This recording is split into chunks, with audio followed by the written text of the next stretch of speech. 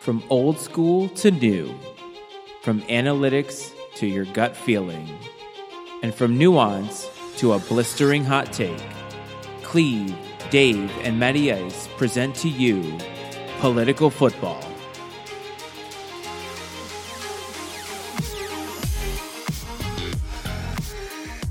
The time has come, people.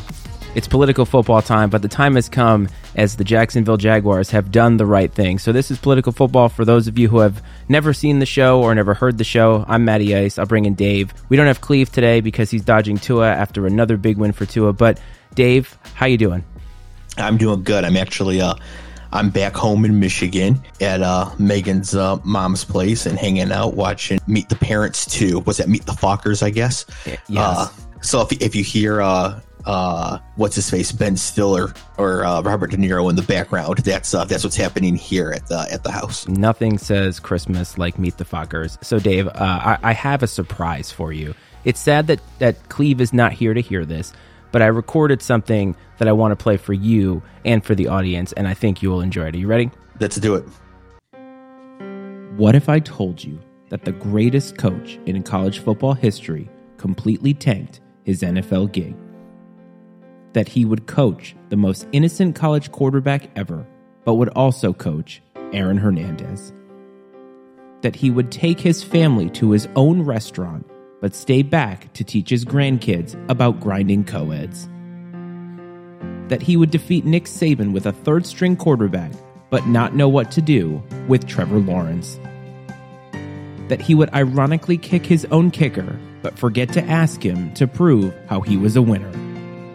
And that he would apologize to Buckeye Nation, but then also hire a known racist. ESPN presents a 30 for 30 special, Urban Cowboy, the balls on this guy. So there you go. I put that together. I love it. Yeah, we had a Tyrod one, and I felt like I had to do something for Urban, and so I gave him the 30 for 30 treatment, and I hope you guys enjoyed it because I had a lot of fun writing it and putting it together. I could have thrown in so many things there for Urban, like the amount of ridiculous things that I found that would have been appropriate, but I went with some of the more low-hanging fruit just because it was still fucking funny. Yeah, absolutely. I mean, I can tell you, though, that is 130 for 30. I hope they never make. I never want to watch. I mean, I guess if it's about this one season for Jacksonville and Urban's part of it, but I don't want to watch anything that, like, is about Urban Meyer. Wouldn't it mostly be a positive experience, though? Like, don't they mostly give the 30 for 30 people kind of a shine? And I feel like this wouldn't, like, it would almost be too good for him. Yeah. It would be like that documentary that made Ted Bundy look like some smart, suave, debonair dude and not like a psychopathic killer. That's what I'm talking about, is most of the 30 for 30s try to focus on something good in the end, and I feel like that would just be glorifying what is mostly crappy behavior, despite the fact that ESPN and college football are kind of in bed together, and they've made a lot of money together, and Urban Meyer has contributed to that in some fashion. But the funny part is the Urban thing. So for any of you who doesn't know, Urban got fired this week. Thank God. Like, just thank God. And I've been going back into the old episodes of the show to put together like a clip show for the end of the year. And in week 1, your only note on the Texans-Jaguars game was LOL Urban Meyer. That is correct. That is the only thing they had to say about it, because, man, was this the worst coaching stint in NFL history? There can't be a worse one, can there? I mean, I'm sure we could debate on some others that were pretty bad. Like, didn't Lou Holtz have a terrible one? But the extracurriculars that come along with all the losing is what puts this over the top for me. Like, it's just an unmitigated disaster. Yeah, no, I mean, you hate to see it, but you kind of love to see it. Could not happen to a better guy. Yeah, could not happen to a better guy. And at this point in time, no matter what he is doing, he doesn't believe that he did anything wrong. Like, he's talking about how he's like, I'm really sad that the stint didn't go well. And he's talking about it purely from a wins and losses perspective, having nothing to do with any of the other stuff, because he believes all of that is justified because he really is the embodiment of toxic leadership.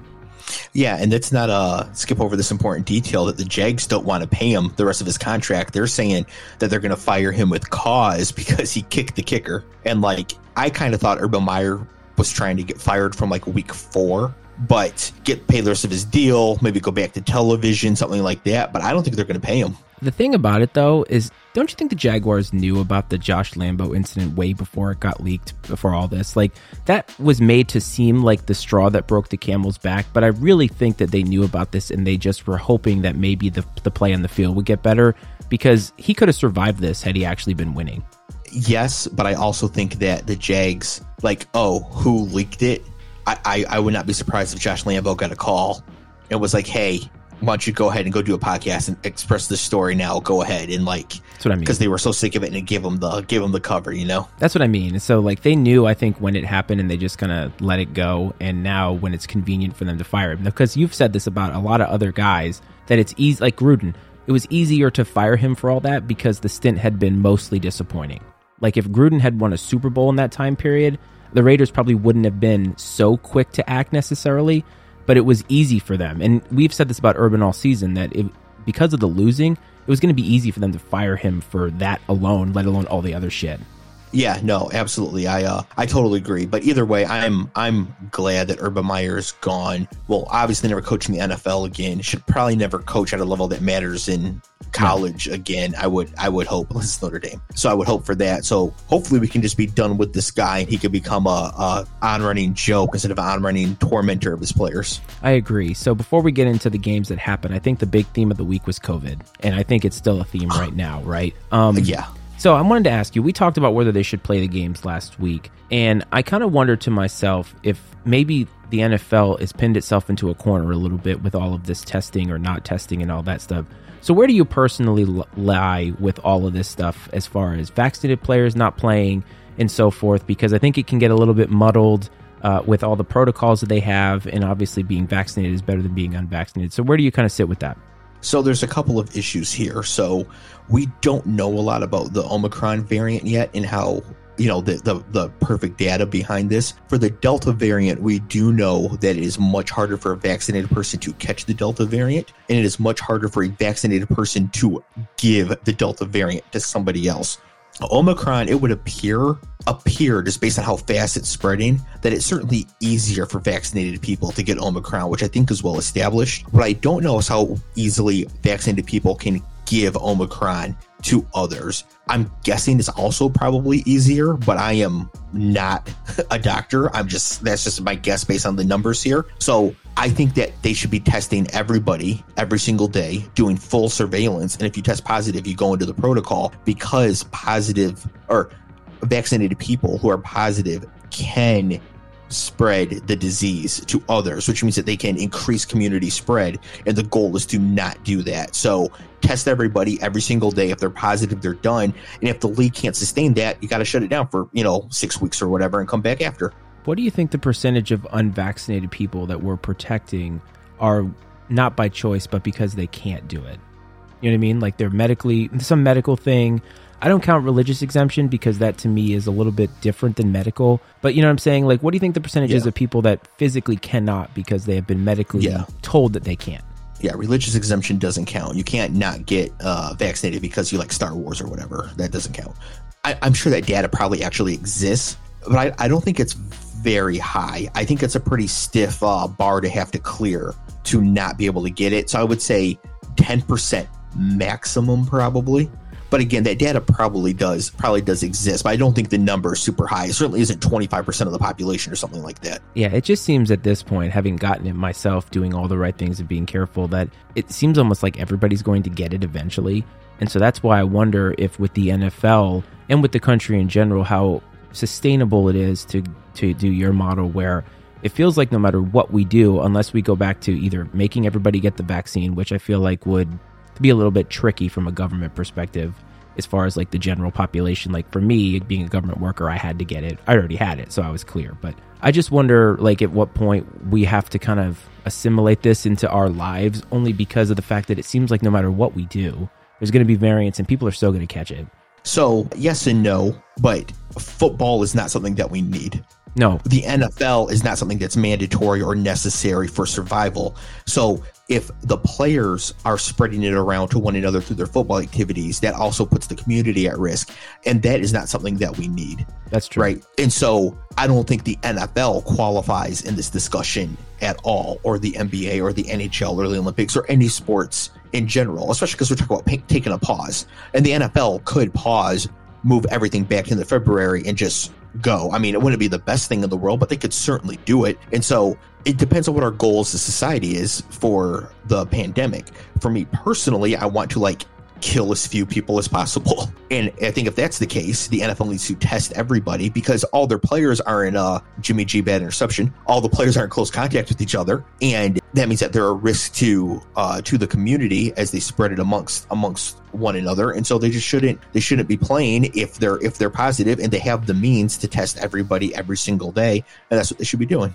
Now, I like where you're coming from with the NFL is not necessary part, because it's an entertainment valve. It's not something that's necessary, like these frontline workers who are out there, the people that they've considered frontline. It's just my thoughts on COVID have not changed necessarily, but they've certainly morphed, having gotten it, knowing what I did and trying to do all the right things. And so I've been having more conversations about it because it was very disappointing that I got it. I almost felt like, did I do something wrong? But then I realized I didn't do anything wrong. It probably was just a matter of time before it happened. And then catching it from a vaccinated person was also like, damn, come on now. And it is what it is. But I will say this for anybody who wants to know, because I think I'm the only one on the show who's had it, right? You and Cleve did not get it. Nope. Thankfully, being young, relatively, and at least younger than Cleve, and young and relatively healthy, despite the fact that at the end of this year, I've put on quite a bit of weight because, hey, my mom died and shit gets heavy. And it was really not that bad for me. It really wasn't that bad for my wife. She probably took it the worst. And it was a couple of days of, hey, she couldn't parent. She needed to just be where we are right now, where I'm sitting right now, just watching Hallmark, not doing anything. And I never really had that. I really had just mild congestion. And my son thankfully bounced back in 2 days. He was good to go.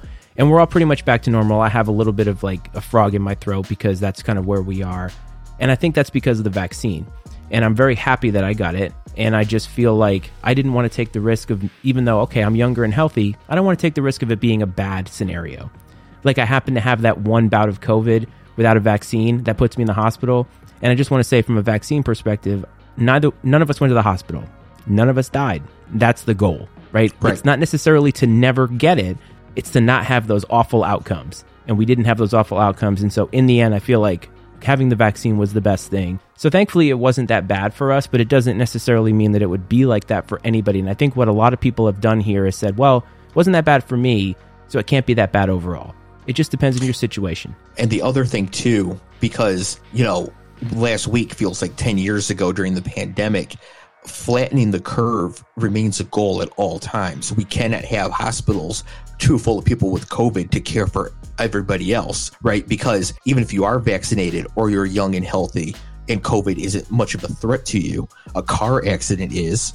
A heart attack gets people that are under 40 all the time, and you need room in the hospitals for all these, or for our grandparents that are vaccinated and are being safe.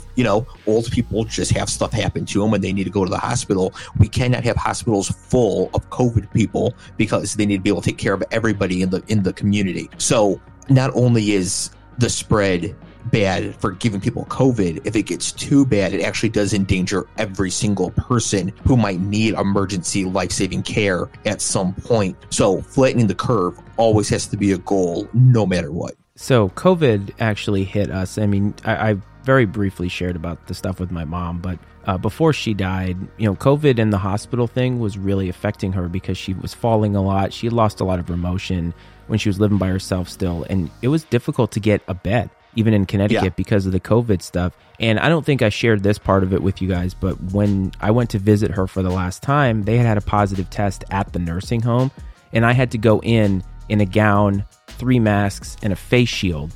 And once I got in the room, I didn't care because I knew she was dying. And so, I'm not going to say goodbye to my mom with all that stuff on, but it did affect a lot of things that people don't realize. Like going to these places where these people are, my mom was at her last end, and she really couldn't see anybody because of the fact that all these protocols were in place. And so it took a lot from a lot of people. And I think that it's good to have the humanity part of that out there. And I mean, early on in the pandemic, people had to say goodbye to loved ones through glass or on an iPad. And I can't even imagine what that's like. I didn't mean to derail this, but it was a huge factor this week. And it's going to continue to be a factor the rest of the season, I think. Yeah, it's not a derailment at all. I mean, so I'm back in Michigan. I'm seeing family every single day. So I've not been as up, on the news and on Twitter every single second like I normally am. So like I might even say a player coming up this week, like, oh, I'm so excited to see Dalvin Cook play, and Dalvin Cook's got COVID. Like, so we have to take that with a grain of salt. But that's sort of what it is. Like, yeah, people could be getting this at any point in the league. So it really is going to be a huge thing. One last point on this before we move on to the NFL games. The college teams don't need to disclose anybody's COVID status. Mm-hmm. And so it might feel like Georgia, Alabama, Michigan, and Cincinnati don't have any issues with it, but they don't have to say anything. We won't know until the players aren't there for warm-ups. Yeah, and if they're positive. And I saw that Michigan all went as a team to get their boosters, which is a good move. Yes, kind of wish they had done it sooner. Yeah. Would have been like a nice way to celebrate the Ohio State victory. But yes, it is good, and hopefully it encourages some other people to go and do that. And the college football playoff could move less than the NFL can. Yeah. The NFL has full reign over what they can do. With the college football playoff, they might really just have to run out. If Michigan and Georgia are down 8 starters each, it might just be like, well, good luck. Yeah, I mean, these kids got to get back to exams anyway, so they can't keep pushing these games off. So, I mean, anyway, the NFL this week, I didn't watch as much as I normally would. Just for some reason, I didn't watch the primetime games, but I did catch Red Zone as always. So hopefully we can have a good little banter here back and forth. We don't have Cleve to bounce questions off of and say this person exists, but let's get at it. We might get a couple of them anyways. So the first game, going all the way back to last Thursday night, which for us recording this is 1 week ago. Yes. We had the Chiefs 34, the Chargers 28, and this was a game that went to overtime, and finally all three Chiefs exploded in the same game. Mahomes goes 31 of 47 for 410 yards, 3 touchdowns and a pick. And remember how a couple weeks ago, like Travis Kelce and Tyreek Hill combined for like 3 catches for 20 yards? Well, this week, Tyreek, 12 catches, 148 yards and a touchdown. Travis Kelce, 10 catches, 191 yards and 2 touchdowns. So like they finally just all got on the same page, started doing well against a good team, and they were able to win a high-scoring game. Yeah, they were. So a couple questions about some of the decisions that Brandon Staley made, because I went back and kind of educated myself about the game. I know that he went for it quite a bit on 4th down. He's been consistent in that all season long. I think a couple of them were inside the 5-yard line, and they ended up not getting any points. And I know that we have talked about favoring being aggressive a majority of the time, and most of the time it's related to game situation and so forth. Do you think that perhaps if he had kicked the field goal one of those times, that the Chargers might have won that game? Like, do you think some of the coaching had anything to do with the outcome? No, because he coached correctly to win the game. There was only one time where I didn't like them going for it on 4th down. And that was one of the 2 times they were inside the 5. And that's because it was the end of the first half, like almost the very end. Yeah. And part of the big advantage for going for it on 4th and goal, especially really close to the goal line, is that if you don't make it, the other team has awful field position. Right. So we're like, oh, they went for it on 4th down and didn't make it. What an idiot. If they had just gotten 4th and 13 from midfield and punted it and downed them at the 1, everybody would be so excited about the outcome. Yeah. So like the downside of not making it on a 4th and goal is a downed punt inside the 5, which is a decent outcome for when you don't score on a possession anyways. So it's worth it because 7 points is worth way more than 3 as well. Right. Typically, that all that together makes it worth it to go for it. Unless you're in a very game-specific situation, like a field goal ties or wins the game late or something like that. But at the end of the first half, the field position doesn't matter for the Chiefs. There was like 22 seconds left. So that part came out of it. I would have kicked it there, but it's still very close mathematically. All the other decisions were correct. Every single one of them was the correct thing to do to give them the best chance to win the game. And they didn't. I mean, they lost this game by 6 in overtime in a game where Patrick Mahomes threw for 400 yards and they made like none of their 4th down conversions. The real question is, if they make 2, do they win this game? Not if they kick a field goal, right? If they actually execute on the strategy they employed, they probably win this game by 10 points in regulation. Oh, right. But I don't have an issue with them going for it on 4th down. But the one at the end of the half where you can take some points there. Yes. And if you think about it, that could have mattered. Mainly because the game was tied. So I mean, if they got some points there, maybe it changes the situation down the line. I'm not advocating for them to kick field goals like Cliff Kingsbury here, and I want them to continue to be aggressive.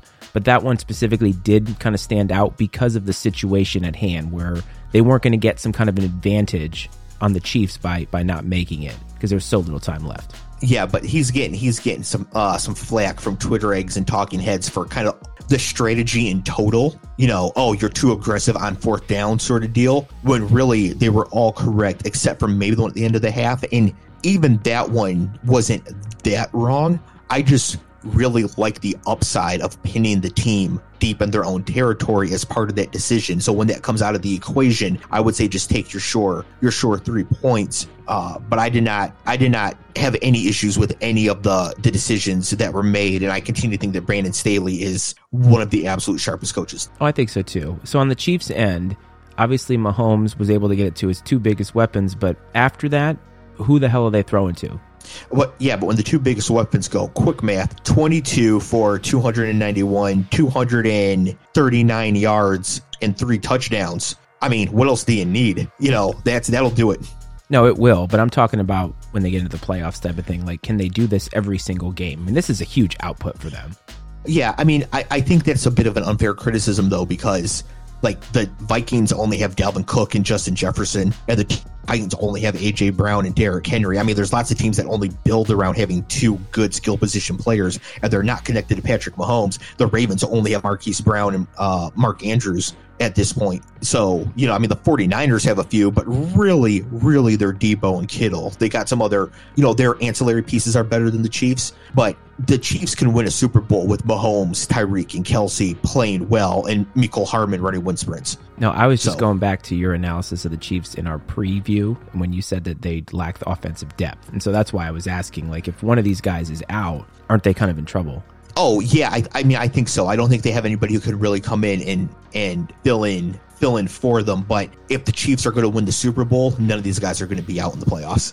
If Mahomes, Kelsey, or Tyreek gets hurt in the playoffs, they're probably not winning the Super Bowl anyway. So if the argument is the Chiefs will win the Super Bowl, we can presume they all made it. Yeah, so I felt like this game was a good indication for the Chiefs, of course. And I felt like it was still an okay indication for the Chargers. I mean, they kept up with the Chiefs, and had 1 or 2 things gone their way, they'd be in the driver's seat in that division right now. Yes, correct. I think the Chargers are a very talented team, and I still think they are a good bet to just... I mean, if the Chargers never lost another game this season, including in the playoffs, to win the Super Bowl, would you really be that shocked? No, not really. But you could say that about you could say that about probably a handful of teams at this point. But the Chargers are in that discussion. Could you say that about a handful of teams that are not going to win their division? Probably not. Right. It's like whatever NFC West team doesn't win their division. Yeah. The Chargers, right? That's basically what I was thinking is an NFC West team. Right. So that makes them the absolute best wild card in the AFC, probably. Yeah, probably. I would think so. Notice we did not mention Buffalo there. All right, next game, we have the Patriots 17 at the Colts 27. We kind of said on post-game last week that we thought this was a spot where the Colts might just kind of work the Patriots, and they did. I don't think this game was as close as the score indicated, even though at one point it was 20-17. The Colts were up 20-0 going to the fourth quarter. Mm-hmm. Patriots cut it to 20-17, I believe, maybe 20-14. And then Jonathan Taylor just rips off this massive touchdown run. But it never really felt like the Patriots were going to come back and win this game.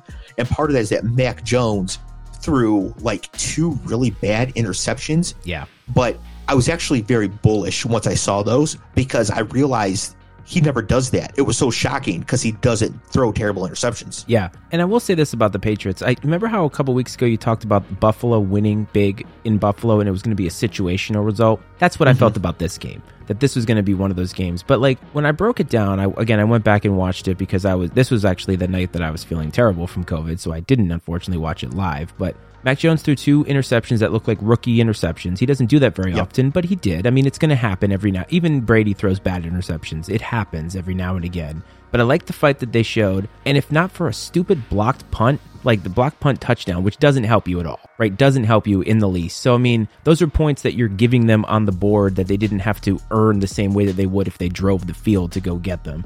I like that they at least came back. And Jonathan Taylor, up until that 60-something yard run, I think he had 28 carries for just over 100 yards. So it wasn't as if he was bull rushing them like he did to Buffalo. So they stayed in the game enough to win it, and allowing a 67-yard run with 2 minutes to go, that's going to bury you.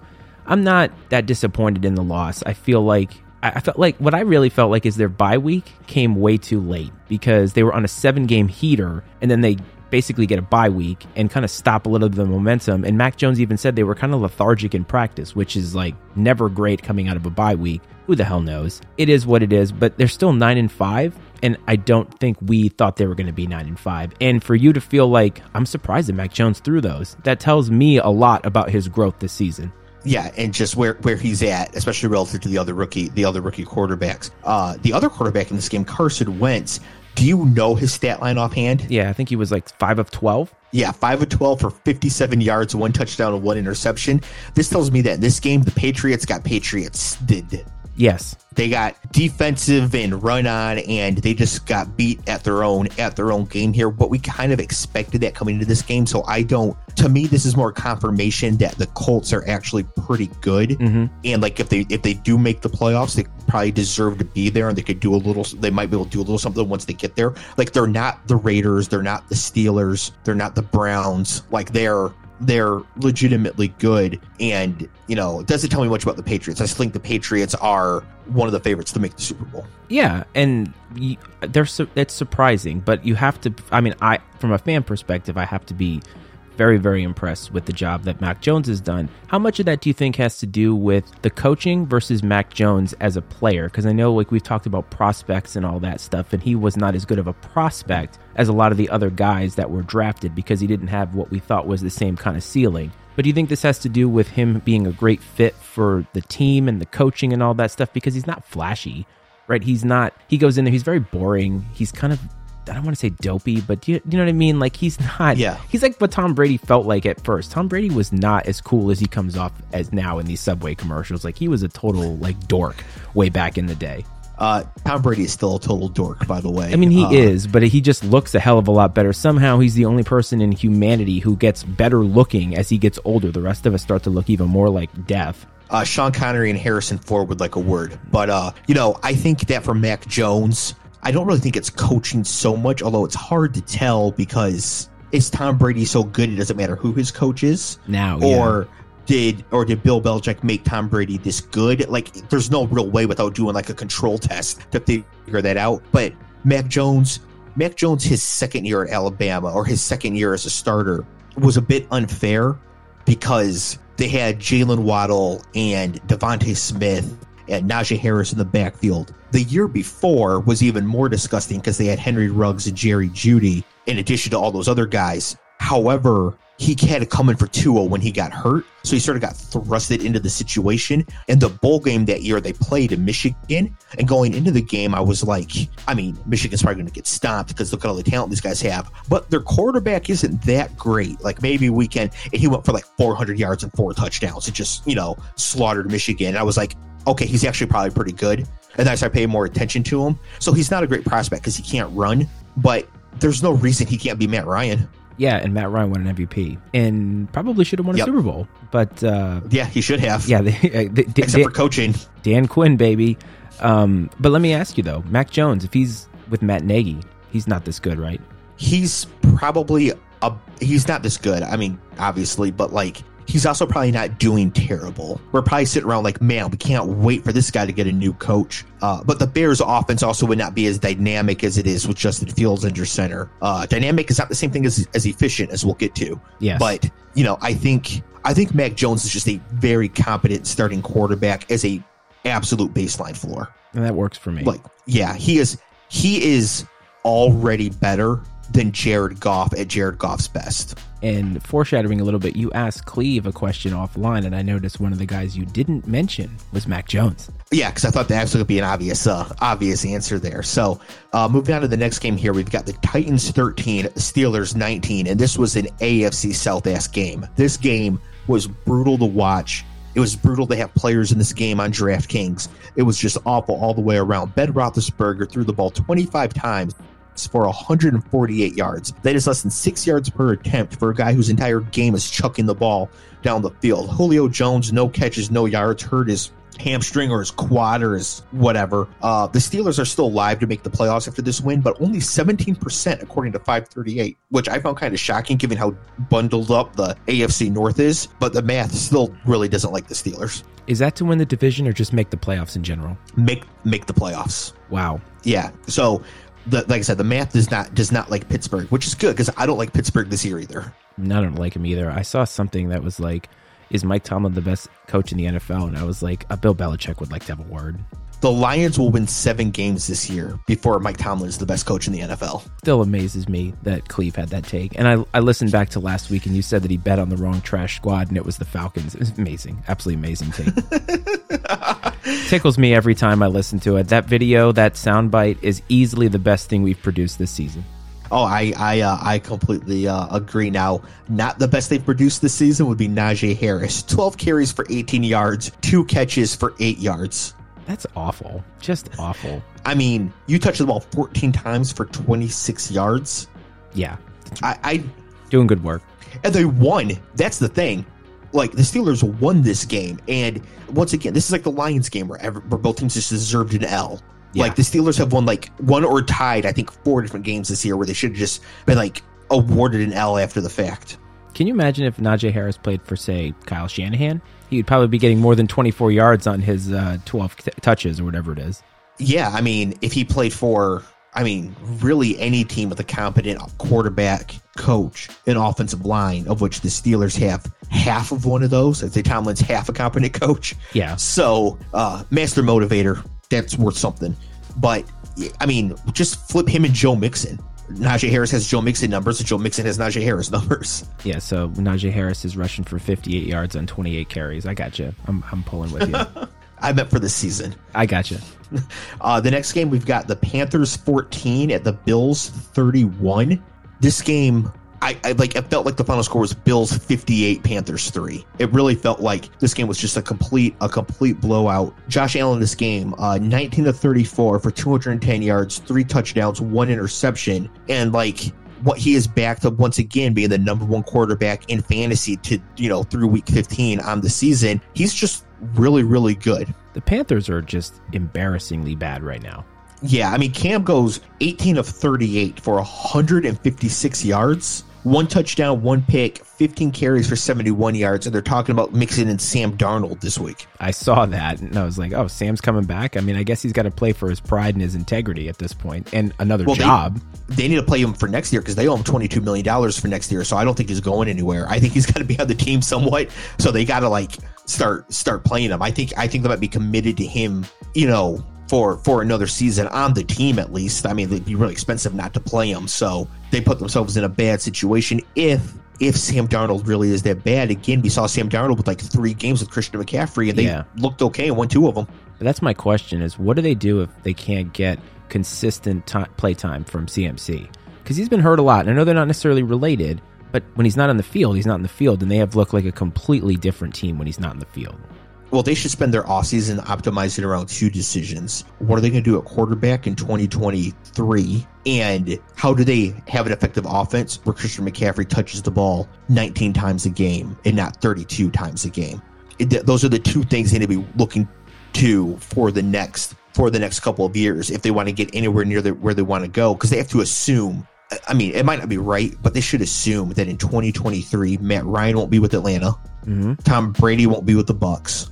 And who knows who's going to be with the Saints anyways. So they have a chance to have the best quarterback or the best prospect at quarterback in 2023 if they have a working offense with McCaffrey not getting hurt all the time, not getting reduced workload, but it's still effective. They could be in a good position in just 2 years to really be competitive. Don't they basically have to do what the Saints have done with Kamara, is have some other pieces around him? And I mean, I know they had Drew Brees, who was a Hall of Fame quarterback, but in the last couple of years, he had clearly declined in terms of his explosiveness as a quarterback. I mean, we've saw some flashes from Darnold this season. He looked really good, and they weren't playing terrible teams at the beginning of the season. So I do agree with you. They have to go back and figure it out because they have some pieces. DJ Moore is good. Robbie Anderson has some talent. And obviously, if they can more efficient offense with CMC so that he can stay on the field longer and maximize his usage, I think they have something cooking here. Unfortunately, they got rid of Joe Brady because it was all his fault.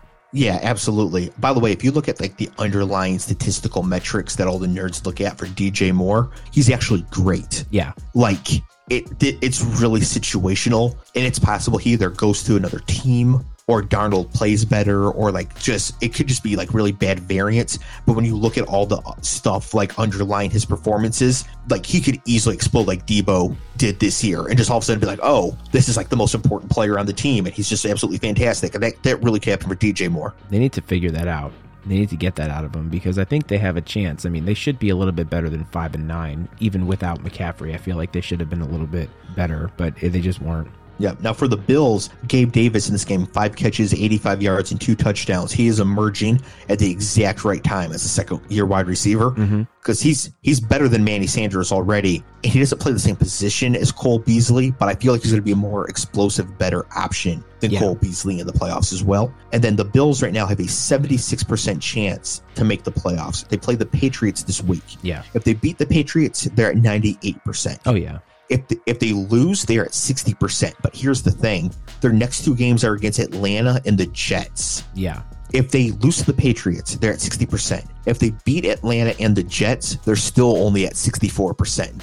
Really? Yeah. So this game against the Patriots is very huge for like not having to sweat towards the end of the year. 64% with all that unknown is actually still a very high percent. Because that could be 64, but if like the Bengals lose a game, it goes to 71, right? So that 64% after the other 2 wins is still a decent percentage this far out. But it's amazing, like their entire season might actually hinge on, or their ability to control their own destiny this season might just hinge on them beating the Patriots this week. Or it hinges on the fact that they lost 9-6 to the Jacksonville Jaguars and a now fired Urban Meyer. Absolutely unbelievable. Speaking of the Jacksonville Jaguars, we have the Texans 30 at the Jags 16. And actually want to give a shout out to some listeners that we have. So I know that the Sunrise Pharmacy team out in Las Vegas, we got a few listeners, and one of them, Rohit, is a big time Jags fan. So first of all, apologies, and that's coming from a Lions fan. But I'm glad you're listening to us as we just bash your team, bash your franchise, bash your owner. But hope it turns around for you guys. And we had this game, they lost 30-16 to the Texans. Davis Mills, 19 of 30 for 209 yards, 2 touchdowns, and 1 interception. And so the question that I asked Cleve offline when I found out he wasn't going to be here tonight was, for the Jets next year, if you had to just put one quarterback to take over your franchise, would you pick Zach Wilson, Trevor Lawrence, or Davis Mills? He took Trevor Lawrence. Who did you think he was going to say? Trevor Lawrence. Me too. Yep. I thought so. Do you think it was close? Not really. He's definitely not going to pick Zach. That's unequivocally clear. He's not a Zach Wilson guy, so I had to return the jersey that I got him for Christmas this year because I didn't think that he'd ever wear it. But the Davis Mills thing is so funny because, again, another guy taking over for Tyrod, and he's actually looked pretty good in spurts this season. And he's a rookie, so he's had some games that he's looked absolutely terrible. And you would expect that, given the fact that the Texans have... Who was he throwing to? Because Brandon Cooks had a breakout game. Yeah, Brandon Cooks had 7 catches for 102 yards and 2 touchdowns. So he just exploded. I mean, that's almost half the yards, a third of the catches, and both of the touchdowns going to Cooks. Isn't Brandon Cooks like 58 years old now, though? No, he's just had 42 concussions. That's what it feels like. I think he's like 28. Yeah, whatever. Former Patriot for a random ass year that they ended up getting a better first round pick in return when they traded him. He was in the same draft class as Sammy Watkins, Mike Evans, and Odell Beckham. He came out the same year, 2014. Yeah, but the Texans have nobody, is my point. And so for him to look halfway decent a couple of times may be positive for them.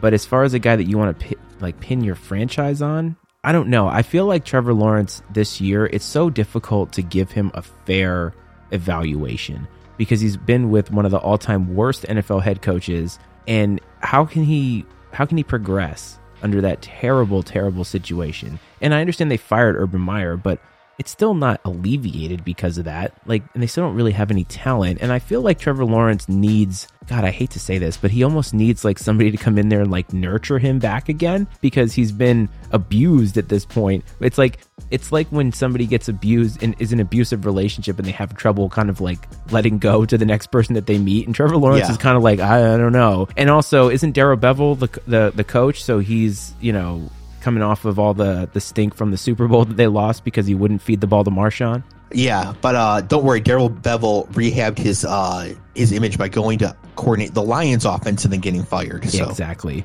So I don't think that it's a fair thing, and I think that Trevor Lawrence is a fine pick from Cleve. I was expecting him to say Aaron Rodgers personally, but you didn't give him that. You didn't give him that choice. So I don't know. I feel like, who do you think the Jags hire next year? I think they should hire Byron Leftwich. I think so too. Proven coordinator at the Bucks, young, well regarded, played for the franchise. Yes. I think somebody could walk in and talk about having a better culture. He predates being known before Shad Khan. I just think he'd be a great hire for them. And I think it's a great hire for Trevor Lawrence again, because Byron Leftwich was drafted very high to be kind of the guy for that franchise. He was great in college, by the way. I got to see him play live, and he was pretty spectacular as a quarterback in college. Yep. But I was just curious because the Jags are in a free fall, and it was not going to look better. Like, coming into this game, I was like, they're not going to look any better than they have looked. And now they got swept by the Texans. That's just fantastic. So I actually thought, watching Trevor Lawrence, that he looked much better in this game. The team in general is just completely beaten down. Like, they're not coming back and doing anything this year. So, I thought he looked better just in general. I could tell he was certainly happy to not have to be dealing with Urban Meyer. Yeah. But most importantly for the Jags, they now have the number 1 pick. Yes. And I think they would be very smart to trade out of that pick if they can. Oh, yeah. They don't need a quarterback. They need the capital. Like, they really need to build. And that number 1 pick this year, unfortunately, they're not going to get nearly what they could have had it been last year. But because the quarterback class is not nearly what it was last year. But it's still valuable. And teams are going to go and pick a quarterback that need a quarterback. So get what you can for it, because I don't think that they need to pick whoever they could pick or would need to pick at number 1 that they probably couldn't take somewhere else. They should be able to take... So Kayvon Thibodeau or Aiden Hutchinson should be there at 2. Right. Which means that if somebody tries to get a quarterback, they trade it from 3 to get a quarterback. It'll be interesting to see. I think that Thibodeau or Hutchinson are really good prospects. But I think just in general, that team needs so much help in so many places. They should just trade back if they can and get a lot more capital. Agreed. The next game, we got the Cowboys 21 at the Giants 6. How much of this game did you see? Enough to kind of feel like the Cowboys offense was not very efficient, but they didn't lose them the game, and the defense played really, really well. It was a strange game. It was a very strange game. This game, I think if the Cowboys had played the Lions this week, they would have lost 2. Given the way they played, I think the Lions would have beat the Cowboys this week had they lined up and played like this. So Dak goes 28 of 37 for 217 yards, 1 touchdown, no picks. Tony Pollard, starting running back, 12 carries for 74 yards. Ezekiel Elliott, starting fullback, 16 carries for 52 yards and a touchdown. So nothing spectacular, nothing great. Amari Cooper had 2 catches. I didn't even write it down what he did, but the defense just swarmed Giants. And I think I did say in a post-game last week that the Giants would have no solution for the Cowboys pass rush. I agree. So I want to ask you about the Cowboys. They had, I think, 5 or 6 red zone chances, and they got points on all of them, I believe. But they could only put it in the end zone when they got the turnovers in a short field. Their red zone efficiency has been iffy of late, and their offense has not been efficient whatsoever. I'm not necessarily looking for them to be flashy Chiefs-esque, but they just cannot get any level of consistency going, and the defense has helped them out incredibly by getting a lot of turnovers, giving them short fields, being able to convert.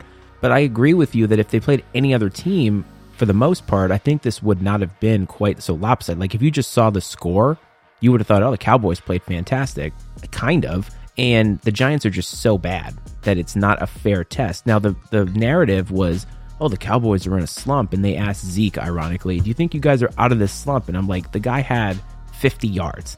He didn't even he didn't even contribute. So how can you ask him? And I don't know. The Cowboys feel like they're missing something. It's weird. They're good enough, and they're continuing to win.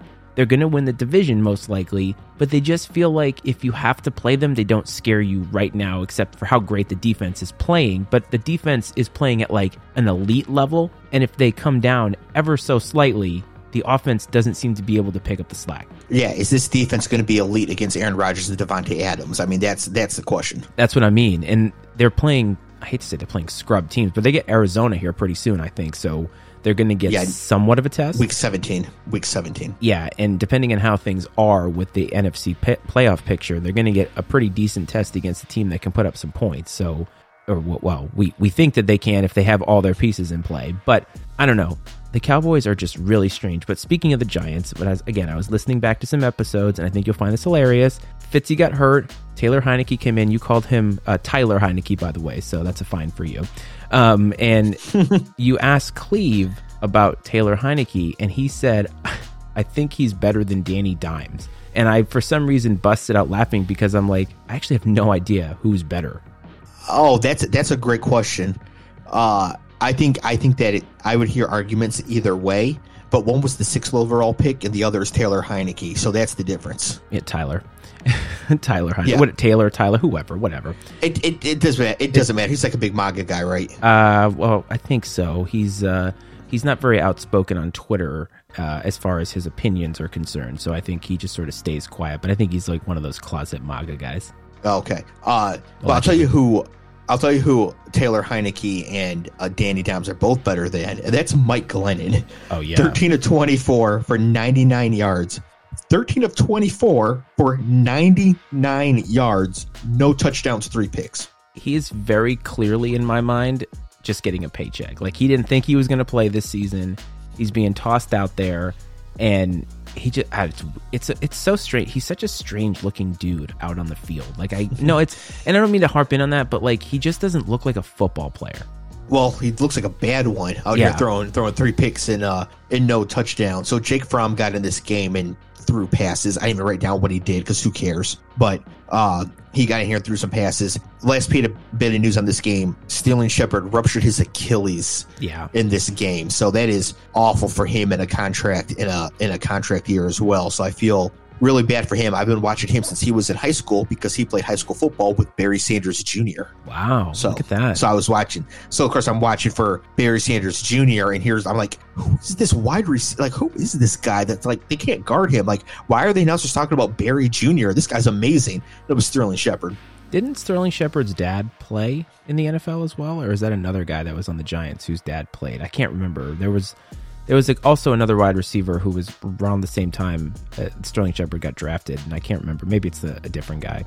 I don't know. If any Giants fans still listen to the show, feel free to go to whatever our Instagram is. Matt will tell you, let us know. It doesn't matter. The next game here, we've got the Bengals 15 at the Broncos 10. Now, I've been saying this entire episode all these things I got right on post game last week. I was sure wrong about this one. I said this was going to be a fun game. I mean, this game was miserable. I don't think there was a touchdown in this game. Like late in the third quarter, it was all field goals.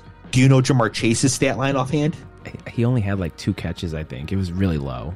1 catch for 3 yards. Yeah, I was gonna say he barely played. It seemed Tyler Boyd had the big share, but he only had that 1 long touchdown, and that was like the most exciting thing in the game. This is a horrible game. It's like neither team wanted to win.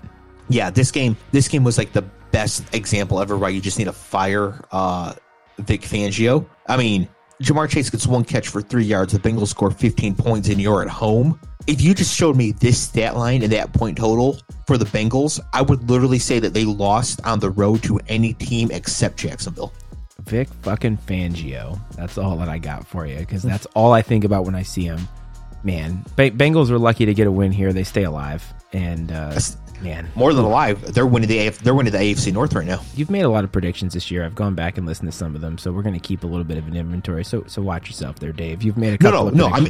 No, that's a factual statement. They are currently in the lead in the AFC North. They're currently leading. I thought you said they're going to win. That's why I was like, whoa, I care about you, Dave. Oh, no. The Ravens are going to win the AFC North. Okay, I was like, be careful, Dave. We still got some football to play. No. I just meant that that right now they are currently in the lead of the AFC North. And Teddy Two Gloves took a bad hit in this game. Had to get carted off the field. Apparently, he's as okay as you can with the situation. This is a concussion, right? Like, it is a concussion. Now, they gave him the Mason Rudolph treatment by taking his face mask off, but they didn't show it and have him walk off the field with just his helmet on to embarrass the poor guy. It did look pretty bad in the moment. And thankfully, one of the things I like about the way that broadcasts work in the internet is now you get the news really, really quickly that the guy's okay. And you hear like, hey, he's moving. And it's like, oh, good. Back in the day, you didn't have that. And you had to wait until all this stuff happened. And so it was good to know that he was okay. Because, I mean, we call him Teddy Two Gloves and we take poke some fun at him, but we don't wish him any harm, obviously. You never want to see that on the football field. Yeah, no, that was too bad to see. So hopefully he comes back next year as somebody's backup.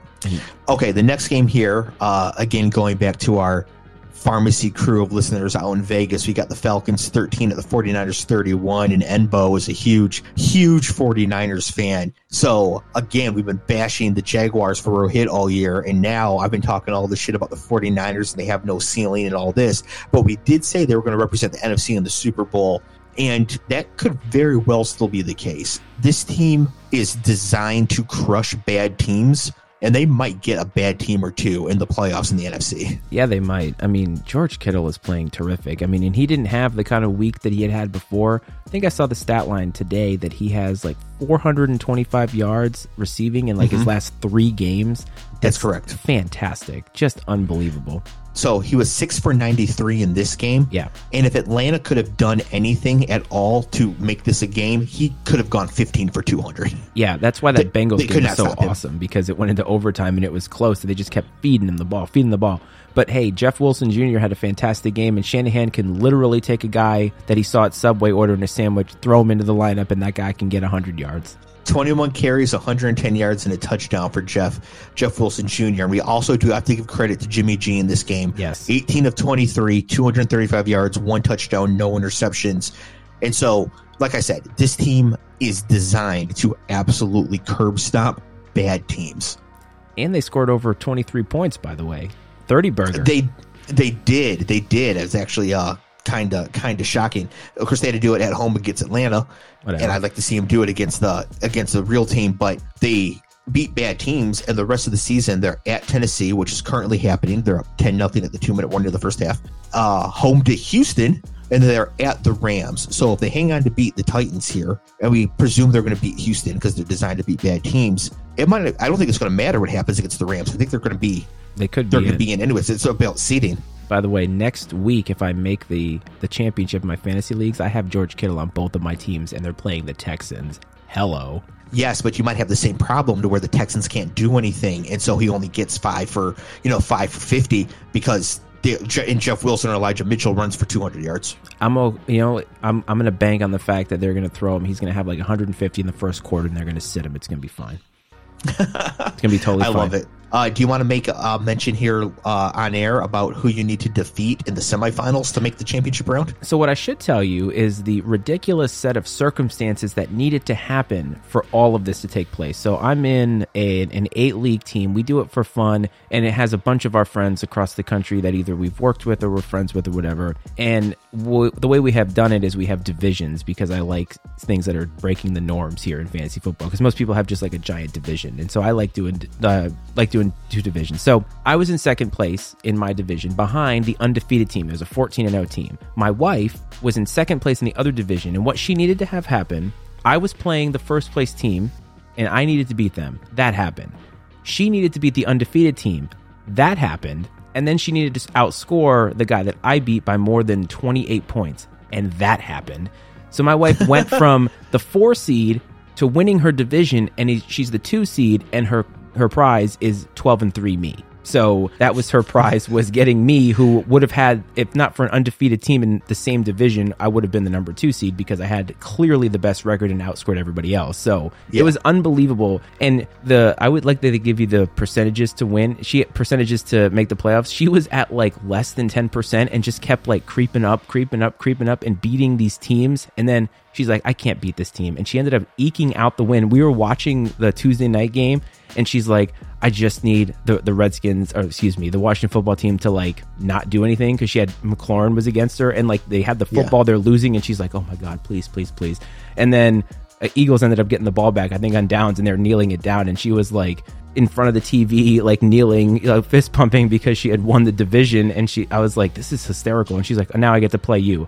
In 4 years or 5 years of fantasy football, I think I'm something like 9-1 against her. So She's due.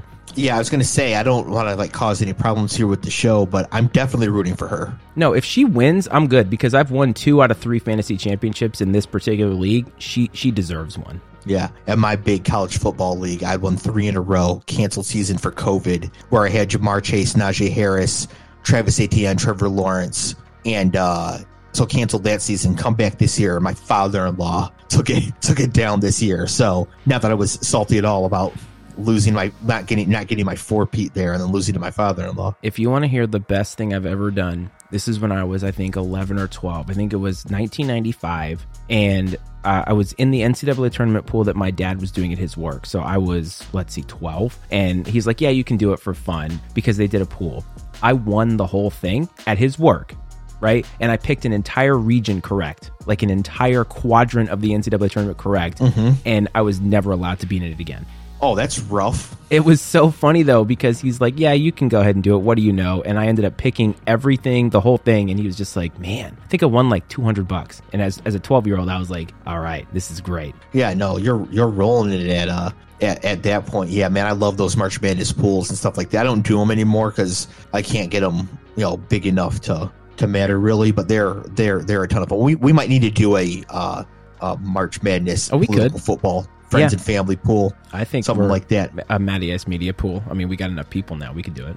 That's true. All right. Yeah, we'll figure something out. Produce the show on the show. That's right. The next game here, we have the Packers 31 at the Ravens 30, and this is my final pharmacist shout out here out in Vegas. This would be Shola, who is a giant Ravens fan, and like I said, they are my AFC team since they're so close to where I live now. And so he and I were both very upset at this one. Not only did they lose to the Packers. And before we get into the 4th down decisions in the game, I do want to shout out Tyler Huntley, 28 of 40 for 215 yards, 2 touchdowns, no picks, 13 carries, 73 yards, and 2 touchdowns. This would be, Cleve's not here to say it, but he's helping himself. He definitely helped himself. And I almost jokingly texted you guys, bench Lamar for the rest of the season.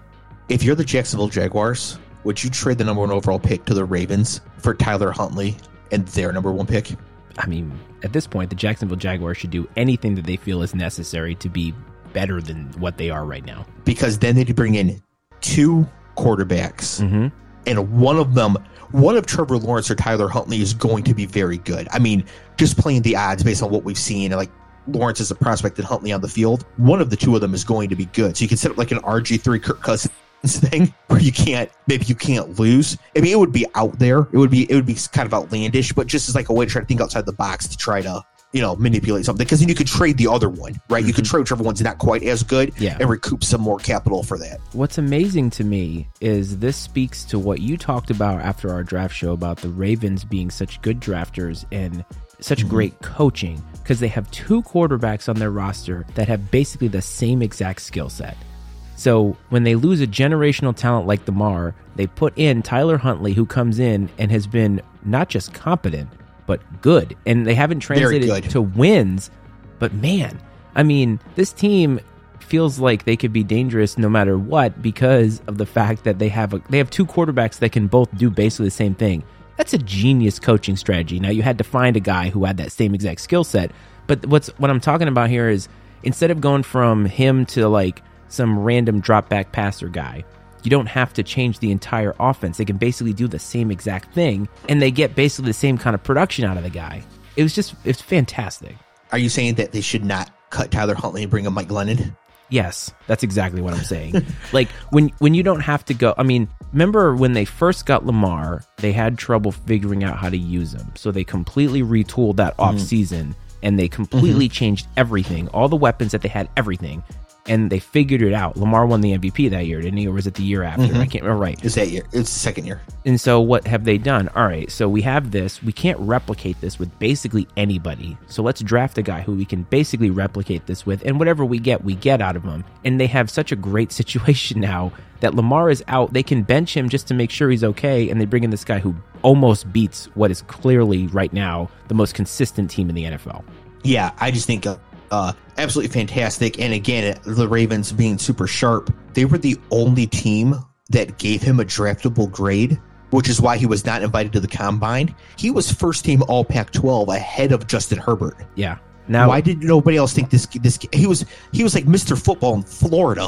Like, why did nobody think that this kid could be drafted or played besides the Ravens? Dave, he's black. There's no way that he could be any good. Come on now. There's at least like 7 teams in the league where that's not even a problem anymore. I know that, like, but make him a wide receiver. Just do it the Mard thing, right? Because it's not even like teams are like, we would draft him. It's just a draftable grade. That means that Belichick didn't give him a draftable grade. It means that Andy Reid didn't give him a draftable grade. It means Kyle Shanahan, who got Trey Lance a couple years later, didn't give him a draftable grade. Like, it wasn't like, oh, we're looking to take this guy. It's like we would not even give him a draftable grade except for the Ravens.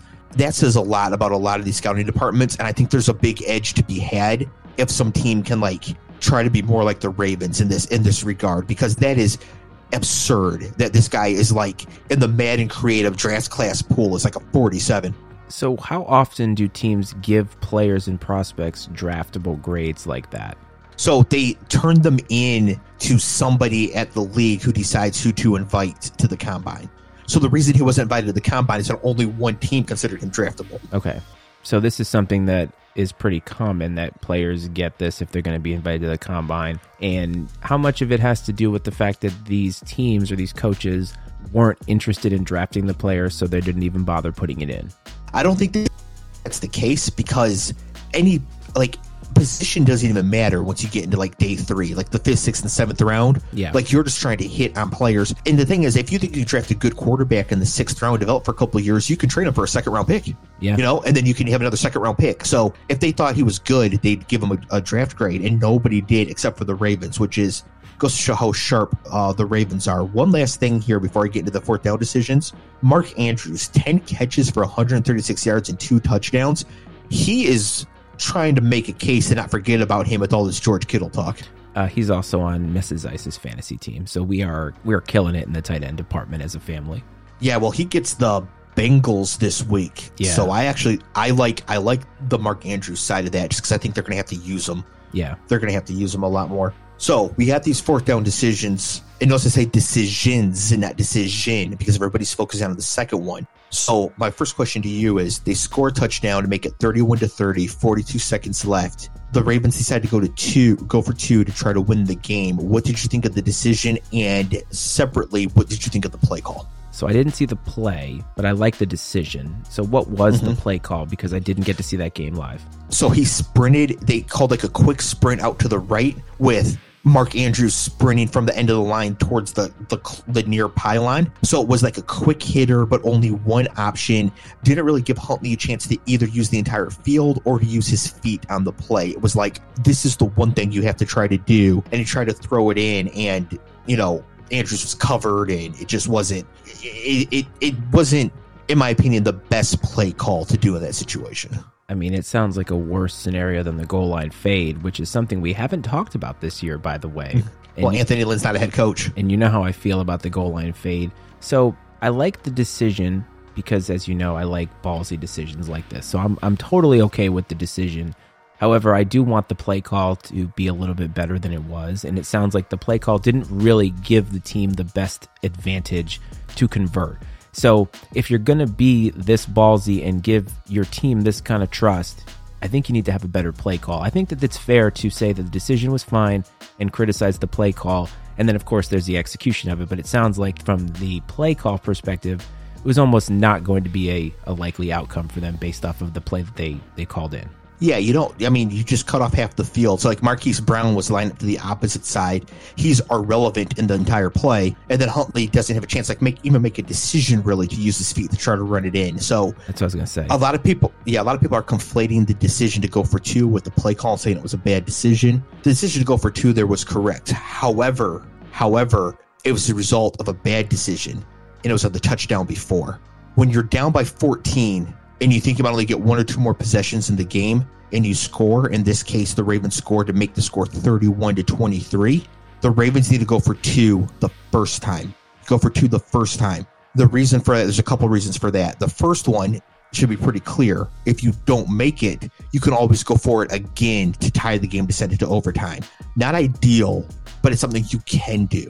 But if you make it, now you can kick the extra point to win the game, and you know it at the end. Right. So you know now that you can control the outcome of the game if you score another touchdown at the end of the game. So you either know, like, you learn early, okay, I will either need to score and go for 2 again for the tie, or I'm now in complete control of this game. If I score, I kick the extra point and the game is over. John Harbaugh, most people hear me say Harbaugh, they're like Jim. John Harbaugh usually does this. Right. I don't know why he didn't do it this time, but it is a glaring mistake that I am shocked that he made. Like Mike Tomlin, I'd be shocked if he ever did it right. But for John Harbaugh, I was just totally shocked. But the thing is, most people like on ESPN or whatever aren't even talking about the first decision, right? They're only talking about the second one, but the second one is a result of the first one. They went for 2 the second time because they had no choice. They had no choice because they didn't give themselves the choice by going for 2 after the first touchdown. Well, people are always going to hone in on the one right at the end because they feel as if that's the only thing. And I've talked about this with refereeing and calls that have been made, that there's a lot of calls that happen in the entirety of the game that can actually have an outcome later on, right? Like if you're driving and you get a holding call that totally stunts your drive, you don't get any points. Even if you get a bad call late in the game, there's a couple of calls that could have gone your way. But it's funny because last week you talked about this and you broke it down because John Harbaugh did the right thing last week and went for 2. And I think it was with a Ravens game. And so it's interesting that you went on this huge rant. And then this week, he clearly listens to the show and did the exact opposite for you. Yeah. And so last week they were down 15 and he scored and went for 2. And you're like, oh, it's too early. It's too early. It's too early. It wasn't too early. And you're down 15 and you have like 2 or 3 possessions left. You got to go for 2. If you're down by 14, you have 1 or 2 possessions left. You got to go for 2. If you have 3 possessions left, down 14, 3 real possessions, you can make an argument for just kicking both times. If you score, then try to win the game on the 3rd possession. But given the point in the game and how the game had been going, like, you need to go for 2 the very first time. But what your larger point was last week is to have the information. And so it's to your point, if you go for it and miss, you have the information that I have to go for it again if we score. Right. If you make it, then you have the information that, okay, all I need to do is get in the end zone and then hope our kicker doesn't mess it up. But, oh, wait, we have the like all-time greatest kicker that's kicking for us, so we're probably in good shape. Right, exactly. So it was, as it was happening, I was like, I wasn't really yelling at the TV because I was watching with the in-laws in their living room. So I was trying not to completely melt down about it. But I was very frustrated watching it. And also who it was from. Like, this wasn't some dunce. It's from John Harbaugh. So, but my guess is that he's going to have his analytic nerds in his brain, you know, telling him what to do. And he won't be doing that again. Probably. The next game here, to me, was the most shocking results. Wait a second. We missed one. Do you know which one we missed? No. Was it one that matters? It matters to me. Was it the football team? No, they're coming up next. It matters to me. The Raiders? No. Browns? It really matters to me. Oh, the Lions. Oh, yeah. Yeah. Skipped right over 2 games, actually. The one I called, by the way. Yeah, no kidding. So, wow, sorry everybody. So we're going to bit out of order here. We're going to go back in time. You know what it is? I hand wrote out my notes this week, and I've been typing them so they're clear and easy to see. I had to go back and handwrite them, and I'm going to show the camera here. Look at that. Can you see how I skipped the lines? Producing the show within the show. And if anybody wants to know how many notes that I have 0. All of this comes from my head. Yeah, I have to make the notes. Sorry, we'll forget to talk about teams. And then look, I forgot to talk about them anyways. Okay, so anyways, we're going to go back and we're going to cover these both these games pretty quickly. Cardinals 12 at the Lions 30. I guess I should shout out the actual last pharmacist from that group, which would be my father. So he's a Lions fan. Man, Dad, I cannot believe you raised me to be a Lions fan. Anyways, so Kyler, 23 of 41, 1 touchdown, 1 pick, 4 carries for 3 yards. Ooh. Like, yeah, that's the number that got me. Like, you know you're losing early in this game. Like, they were down bad quick. Use Kyler's legs to like try to get back into this game. I mean, only 4 attempts. It kind of felt like the Cardinals were playing so bad, it felt like they were waving the white flag. They played only the Bills versus the Jags was a worst performance by a good team against a bad team so far this year. They just knew that Man Campbell had a strategy that they just were not going to be able to beat. I mean, Jared Goff throwing to God knows who. Amon-Ra St. Brown. I think I saw a who's the other guy that's on the team? The other wide receiver that's been getting a lot of juice lately because they don't have anybody else. Leonard? Josh Reynolds? No. I can't remember the guy's name. But either way, the Lions played awesome. And what's funny about this is this loss could actually screw over the Cardinals for home field. Yes. In fact, I think it all but guarantees it. It's not an absolute guarantee yet, but the Packers are going to be hard to catch. Yeah, because the Packers don't have a lot of really tough games left, and neither do the Bucs. So there's some teams that they're chasing that have a pretty easy sled at the end of the season. Yeah, exactly. So in this game, Jared Goff, 21 of 26 for 216 yards and 3 touchdowns. Jared Goff, man, he's going to the Hall of Fame. I'm telling you, he's figuring it out. Yep, finally getting a feel for the game. And then we had a Lions running back, 26 carries for 112 yards for $1 American. What is the name of this running back? Oh, I just saw the guy on the fantasy waiver wire and stayed clear of him. I don't know. His name is Craig Reynolds. Oh, that works. Okay, sure. Craig Reynolds is so obscure, I don't know where he went to college. Excellent. Okay, I bet your dad knows. Oh, I call. Okay. I bet he doesn't. All right. I don't know what kind of. I don't think he does. By the way, your dad, follower of the Instagram feed, by the way, and also going out for Grandfather of the Year, according to his current pictures that he's been posting. So good for him. Yeah, my nephew might have gotten an Oculus and a tennis bag for Christmas. So I mean, he's getting way better gifts than my kids getting this Christmas. I'll tell you that right now. Well, you know what? It's been a good year for crypto. So. The other thing about this game is that the Lions now fall to pick number 2. There was reports, according to my friend Paul, who was telling me about this, that the Lions were going to take Kayvon Thibodeau, even if they had the number 1 overall pick. If the Lions have the number 1 overall pick and they take a rush defensive end and it's not Aiden Hutchinson, their fan base might actually revolt. You'll be back in front of Ford Field again. Even Michigan State fans know how good Aiden Hutchinson is. So the Michigan fan base is like 60% of Lions fans would be so angry. Michigan State fans would be baffled because they see how clearly good Aiden Hutchinson is. That's like another, 35% or whatever. And the remaining 5%, probably just want a local kid anyways. So I am pretty confident that they will take Aiden Hutchinson if he's available, if they get the number 1 pick back. But I don't think they're going to get the number 1 pick back. I don't think they are either. But the team you're worried about is the Texans, because they're going to basically try and replace J.J. Watt. Yes, exactly. The Jags could go either way with it, whether they take Thibodeau or Hutchinson. If this win, which the Lions were 13-point underdogs, the won by 18, so the line was only off by 31 points. If this win cost them Aiden Hutchinson, I'm going to be not happy. After passing on Justin Fields and then not getting Aiden Hutchinson, I'm not going to be particularly pleased. Now, if the Jaguars trade out, is there any likelihood that a team would trade in to take Hutchinson, or would they trade in to take a quarterback? I bet Houston would.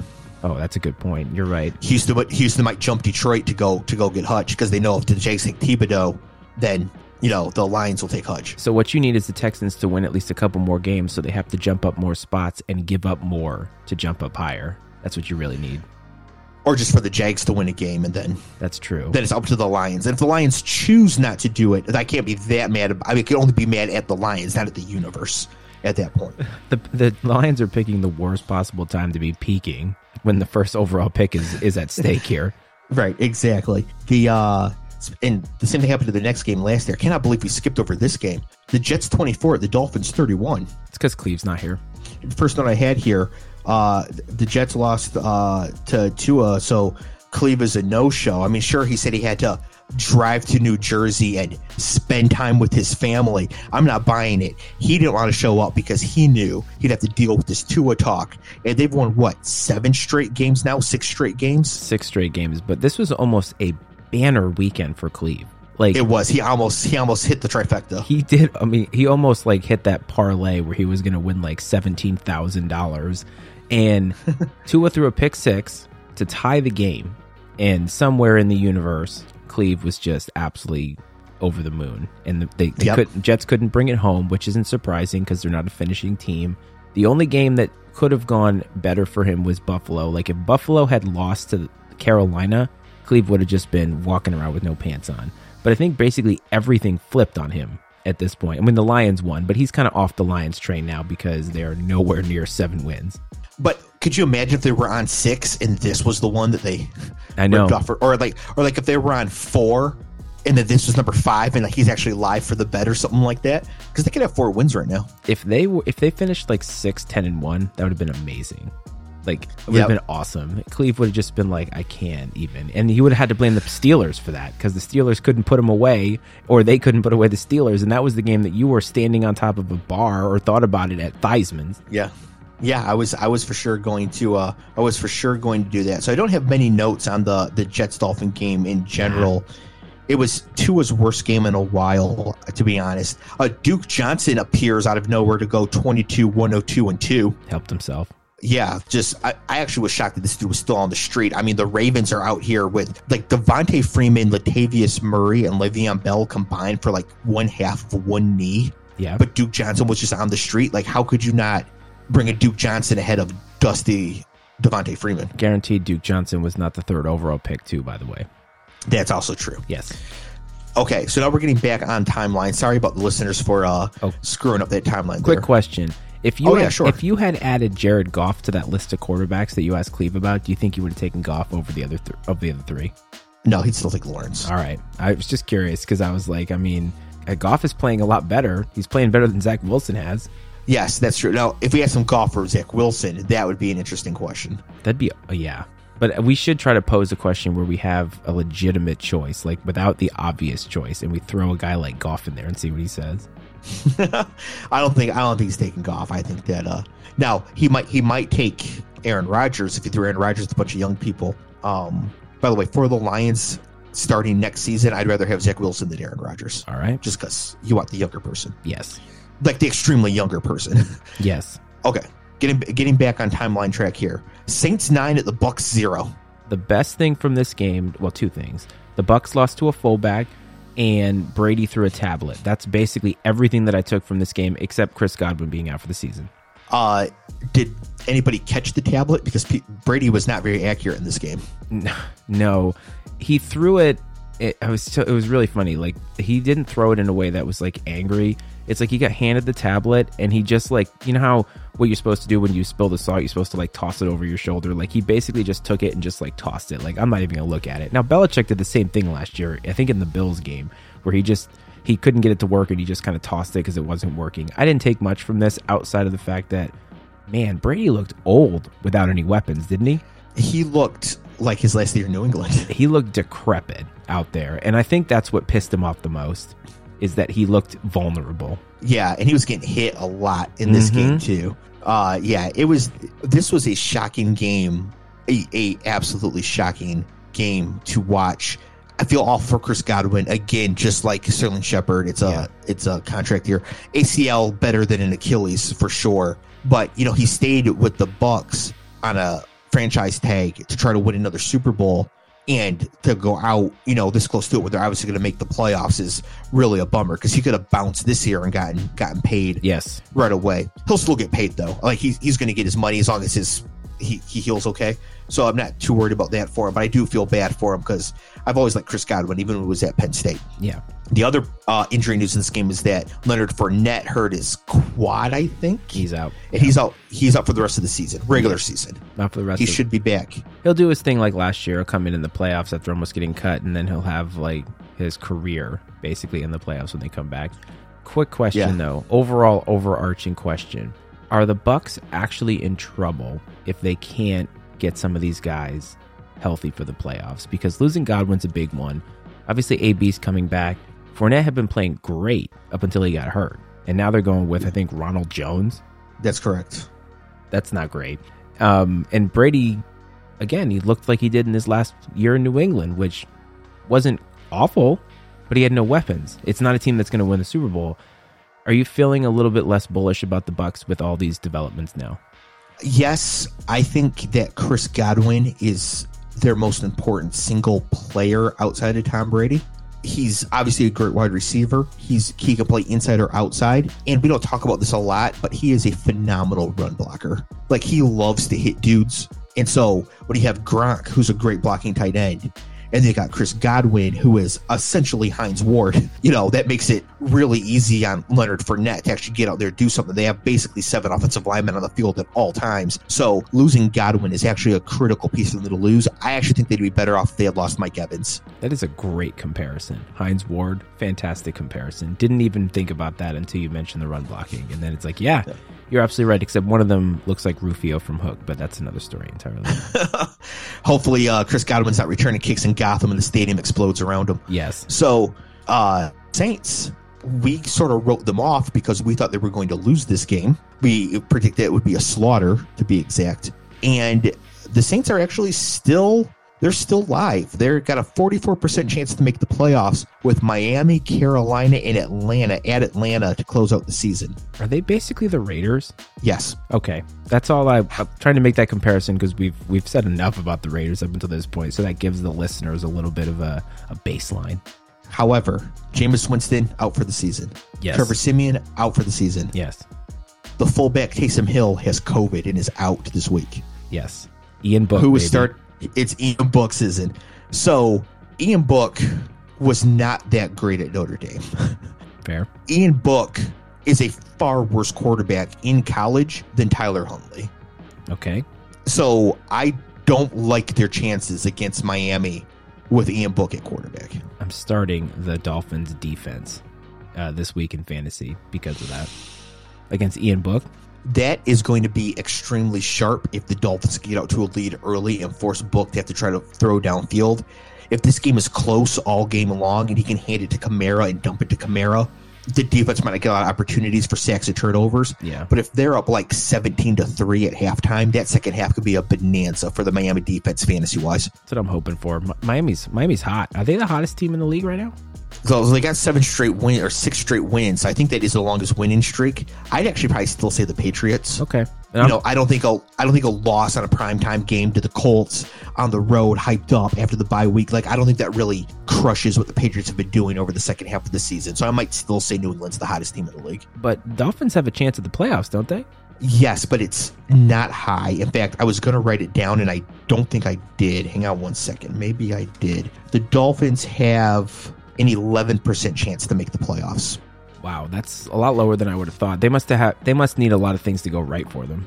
That's exactly right. So they need to win out, and they need 2 losses each from the Raiders, the Broncos, the Ravens, or the Bengals. They need a lot of teams to clear. By the way, the Browns are at 15% by comparison.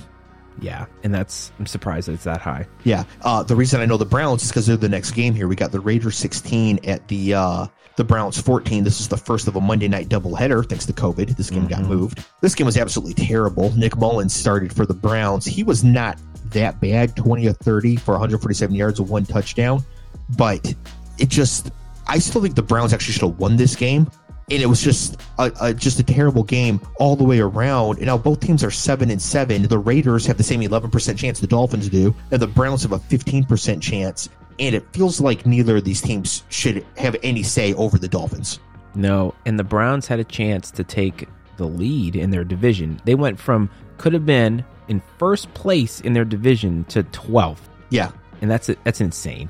And let me ask you a question. Is the AFC playoff picture so clouded and crowded that it's misinterpreting how many actual teams there are that are going to make a difference? You know what I'm talking about? Where a lot of people will say, well, the Raiders are still in it. And we're like, nah. I don't think it does, because I think the Chargers and the Bills, who are the big wild card teams, could win the Super Bowl. And they could certainly go to the Super Bowl. And I think if the Ravens end up finishing second in the AFC North and are also wild card, I also think they could go to the Super Bowl. So you might have a situation where all 3 wild card teams are capable of going to the Super Bowl. Now, that would mean that the Colts didn't make it. The Titans would win the division. They're getting Derrick Henry back. A.J. Brown, as of right now, in the third quarter, 7 catches, 55 yards. So he's back. So if their Titans are back to being their Titan selves, they can certainly win 4 straight games with that compilation. So, and then the Patriots are good enough. The Chiefs are good enough. And who am I missing? It doesn't matter. The point is, they're all good enough to win the Super Bowl. So I think that we might actually end up with a situation where a team that can reasonably win the Super Bowl and win half the divisions of the NFC won't even make it. Okay. I mean, it's a good conference. Yeah, it is. Does that make you sad as a Patriots fan that like it's going to be really difficult? No, I mean the Patriots went 7-9 last year, the year after Brady left. Draft a rookie quarterback, and they're 9-5, and technically we're the number 1 seed for like 2 straight weeks. I mean, I'm fine. So you're basically playing with house money at this point. Yeah, I mean, and again, and I've said this so many friggin' times that like the fan base up there that is not just happy to be where we're at just doesn't understand anything about what's going on. Like 6 Super Bowls, and then last year they want to fire Belichick, which is just so stupid. And then this year they get Mac, and it was a rough start. Like 2-4 was a rough start. And they looked like, okay, maybe this team is going to have a little bit of growing pains. And they rip off 7 straight. Everything at this point now is like gravy. As long as they beat the Jags and get to 10 wins, that's what I thought they were going to do. And that would make my prediction right. They don't have to win the Super Bowl for me to be happy. Well, I would certainly hope not after they've won 37 in your lifetime. Something like that. But yeah, it's not Super Bowl or bust for me. If they go 10-7 and they win a home playoff game, that's a fantastic year with a rookie quarterback. No, agreed. Oh, are you kidding me? Oh, you got to be kidding me. Live. So the Titans first and goal, run with Jeremy McNichols, who I might have in my $1 million DraftKings lineup, stoned at the 1. Second down, incomplete pass to A.J. Brown. I have Tannehill and A.J. Brown in the same lineup. Very nice. Third down, hand off to Dante Foreman, who I do not have for a touchdown. Who the hell is that? Exactly. Okay. So, man, oh, jeez. Folks, if you guys aren't playing daily fantasy sports, you're really missing out on a great sweat. Like literally 3 plays, and I'm distracted from what I'm doing right now, just sweating this game. It is a phenomenal time. You want to hear something funny? Foreman is on Mrs. Ice's team. Good. At least there's something good to come from this. Yes. Although I hope she wins by 50. Although I also started A.J. Brown because he was on the waiver wire because somebody dropped him because he was on IR. That's right. I picked up A.J. Brown and Deebo Samuel because of this. So thank you to the rest of my league. Okay, what's the buy-in and how do I get in? It's free, like I said. We play for we play for the Lego Infinity Gauntlet. Okay, fair enough. I'll take it. I'll mint it as an NFT and try to sell it. Exactly. Speaking of teams that have won the Super Bowl in our lifetimes, we've got the Washington football team 17 at the Eagles 27. But does it just feel like Week 15 went forever? Like we've been talking about this week forever, and the games took forever over all these days. This is insane. Anyways, football team 17, Eagles 27. Garrett Gilbert started for the football team. They couldn't do anything on offense. He sucks awful. Jalen Hurts started slow, but finished 20-26 for 296 yards and a touchdown, and then 8 carries for 38 yards and 2 touchdowns. Dallas Goedert, 7 catches for 135 yards, which did single-handedly eliminate me from a good spot. But like, by the time with this is a Tuesday game, I think the Tuesday game started, even I was like, can we get a day? Yeah, I have a hot take, and this is a personal hot take here. I am not a fan of Monday Night Football because I'm actually done by the time Sunday is over, because I've watched Thursday and I've binge watched Red Zone on Sunday, and I'm actually done. So if I was done on Monday, definitely done on Tuesday. That is a hot take that I simply cannot get behind. That's okay. And the reason is that I can see where you're coming from being done on Monday, but without Monday Night Football, by like halfway through Wednesday, I would be distraught. But now it's halfway through Thursday, and there's a game tonight. So yeah, this is what a lot of addicts say when they talk about going off the juice. So I understand where you're coming from as well. But I don't know. There's just something that's not as exciting. Like, I don't know what people feel about Monday Night Football, but to me, the production is not very good on ESPN. It's not exciting. It's just something that's always lacked for me. So I've just kind of skipped out on it. And even when the Patriots have played, I'm lucky to make it through the first half. It's just not my thing. So Tuesday night, definitely not. I would love a doubleheader every Monday night all season, like they used to do on the first Monday night of the season. You know, get a East Coast team a bit earlier of a start, and then a West Coast team later start. I would love a doubleheader every Monday night. I think maybe that's where it comes down to for me is the start time. It's late, and like I get up really early to go to work, and staying up until 11 something, 12, it's just not palatable for me, and I think that's probably been part of it. But if they made it more exciting, then perhaps. But it's just tough, I think, to go from red zone to watching a singular game. Yeah. Island games are brutal anyways in the NFL. There's too many commercials. Yes. The announcers, by and large, are morons. Even Chris Collinsworth, who is pretty good, tilts me to no end. So I do see why it's difficult watching island games, especially if you don't have 150 lineups for each game like I do. But I do like having it also feels like a good end to the week. Yeah, but for me, the ESPN broadcast is one of my least favorites, and it doesn't matter who they put in the booth. It just doesn't seem to work. I really like the Sunday night cast. I know you're not a huge Collinsworth fan, but like their broadcast is very good. Like, yes. It's a very polished product. It feels big. The music behind it, everything. It kind of gets you going. Like, it's a really good cap to my weekend. And then by the time Monday night comes around, if the matchup is not lightning great, the broadcast isn't that great. Now, if let's say that the broadcast team for Monday night was the Sunday night crew, I might actually watch it because I actually deeply care about the broadcast stuff, which is why I hate watching games on CBS because I'm not really a huge like Jim Nantz guy. There's something very, I don't know, like, I mean, he's good at what he does. That's not what I'm saying. But I actually, this is also a hot take, I actually like Joe Buck. I've always liked Joe Buck. And I don't know why. I just like his presentation. I don't have a problem with his presentation and the way that the game is broadcast. I actually like it. It means a lot to me. And I think that's obvious because I started all this shit. So it means, a lot here. But I don't know. It's just my own personal take. I sit out Monday Night Football, but I understand a lot of people like it. I'm not saying that it should be abandoned forever. My hot take is just I'm not into it. We're off on a tangent here, Yes. but I don't want to talk about Garrett Gilbert. I cannot stand Joe Buck. Okay. Most people can. But I think that the reason that I can't stand him might be a bit unfair. Okay. He sounds like an arrogant, pompous jackass, but I think that might just be like his broadcast of voice. It is. I don't think that might actually reflect who he is, but since I only know his broadcast voice, that's the impression I get of him, and I'm like, oh, I don't want to listen to this pompous, arrogant jackass. But like he might like be like super cool, you know what I mean? And also I don't like baseball. I hear a lot of his best work is in baseball, and I'm never going to hear it because I'm never going to watch it. So I'm willing to admit it's a bit unfair, but I can't stand him. So Joe Buck is very much different when he's broadcasting games. This is basically the post game at this point because it's just the two of us. So this is actually not really a tangent. And I feel like Joe Buck's best work is in baseball. It's where he started. His dad was obviously a huge broadcaster, Jack Buck, back in the day. So there's a lineage there.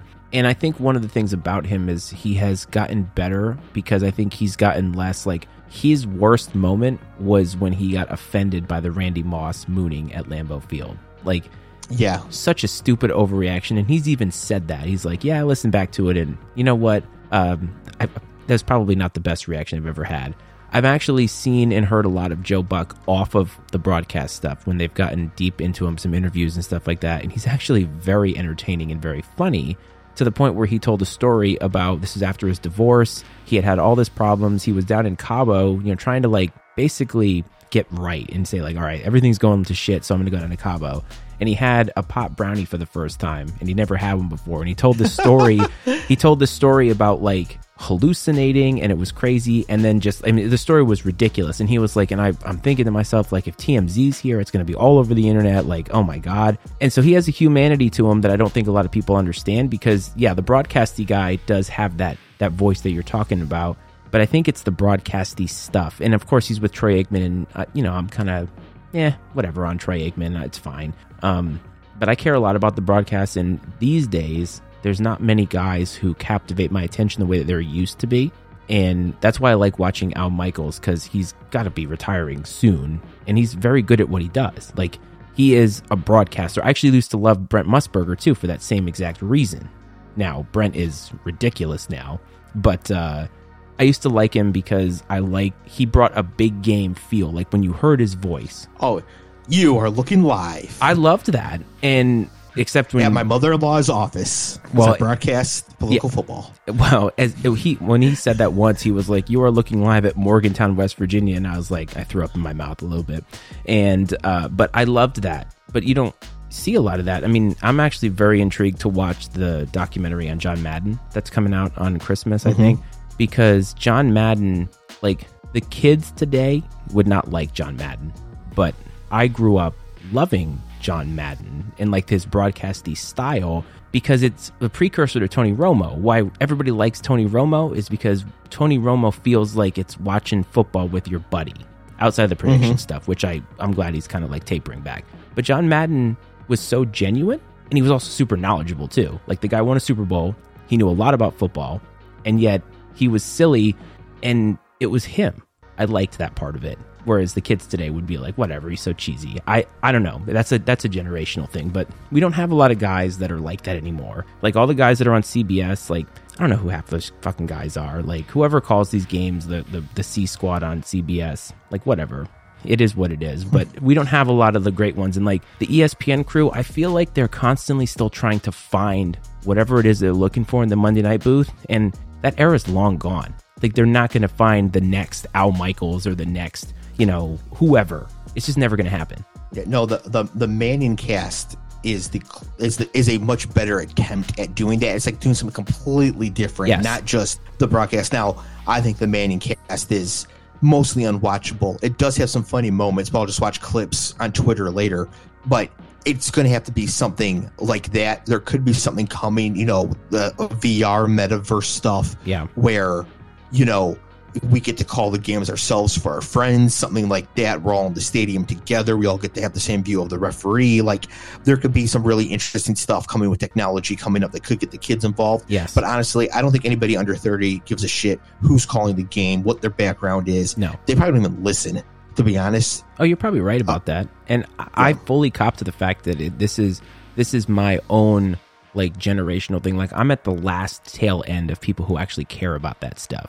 Like, I love the Vern Lundquist voice, calling SEC games, stuff like that. That matters to me. The voices of who is voicing my sports matters. Most people nowadays don't care because they can go on Twitter and get all the clips that they want and they watch it in snippets. But like, so I'm a wrestling guy, been a wrestling guy for years. And Jim Ross, but even before then, like Gorilla Monsoon, Bobby Heenan, like those guys, those voices that are voicing the sport, it's a little bit different because they're helping to tell the story. But my point being is that, like, it mattered. And so it mattered to my sports too.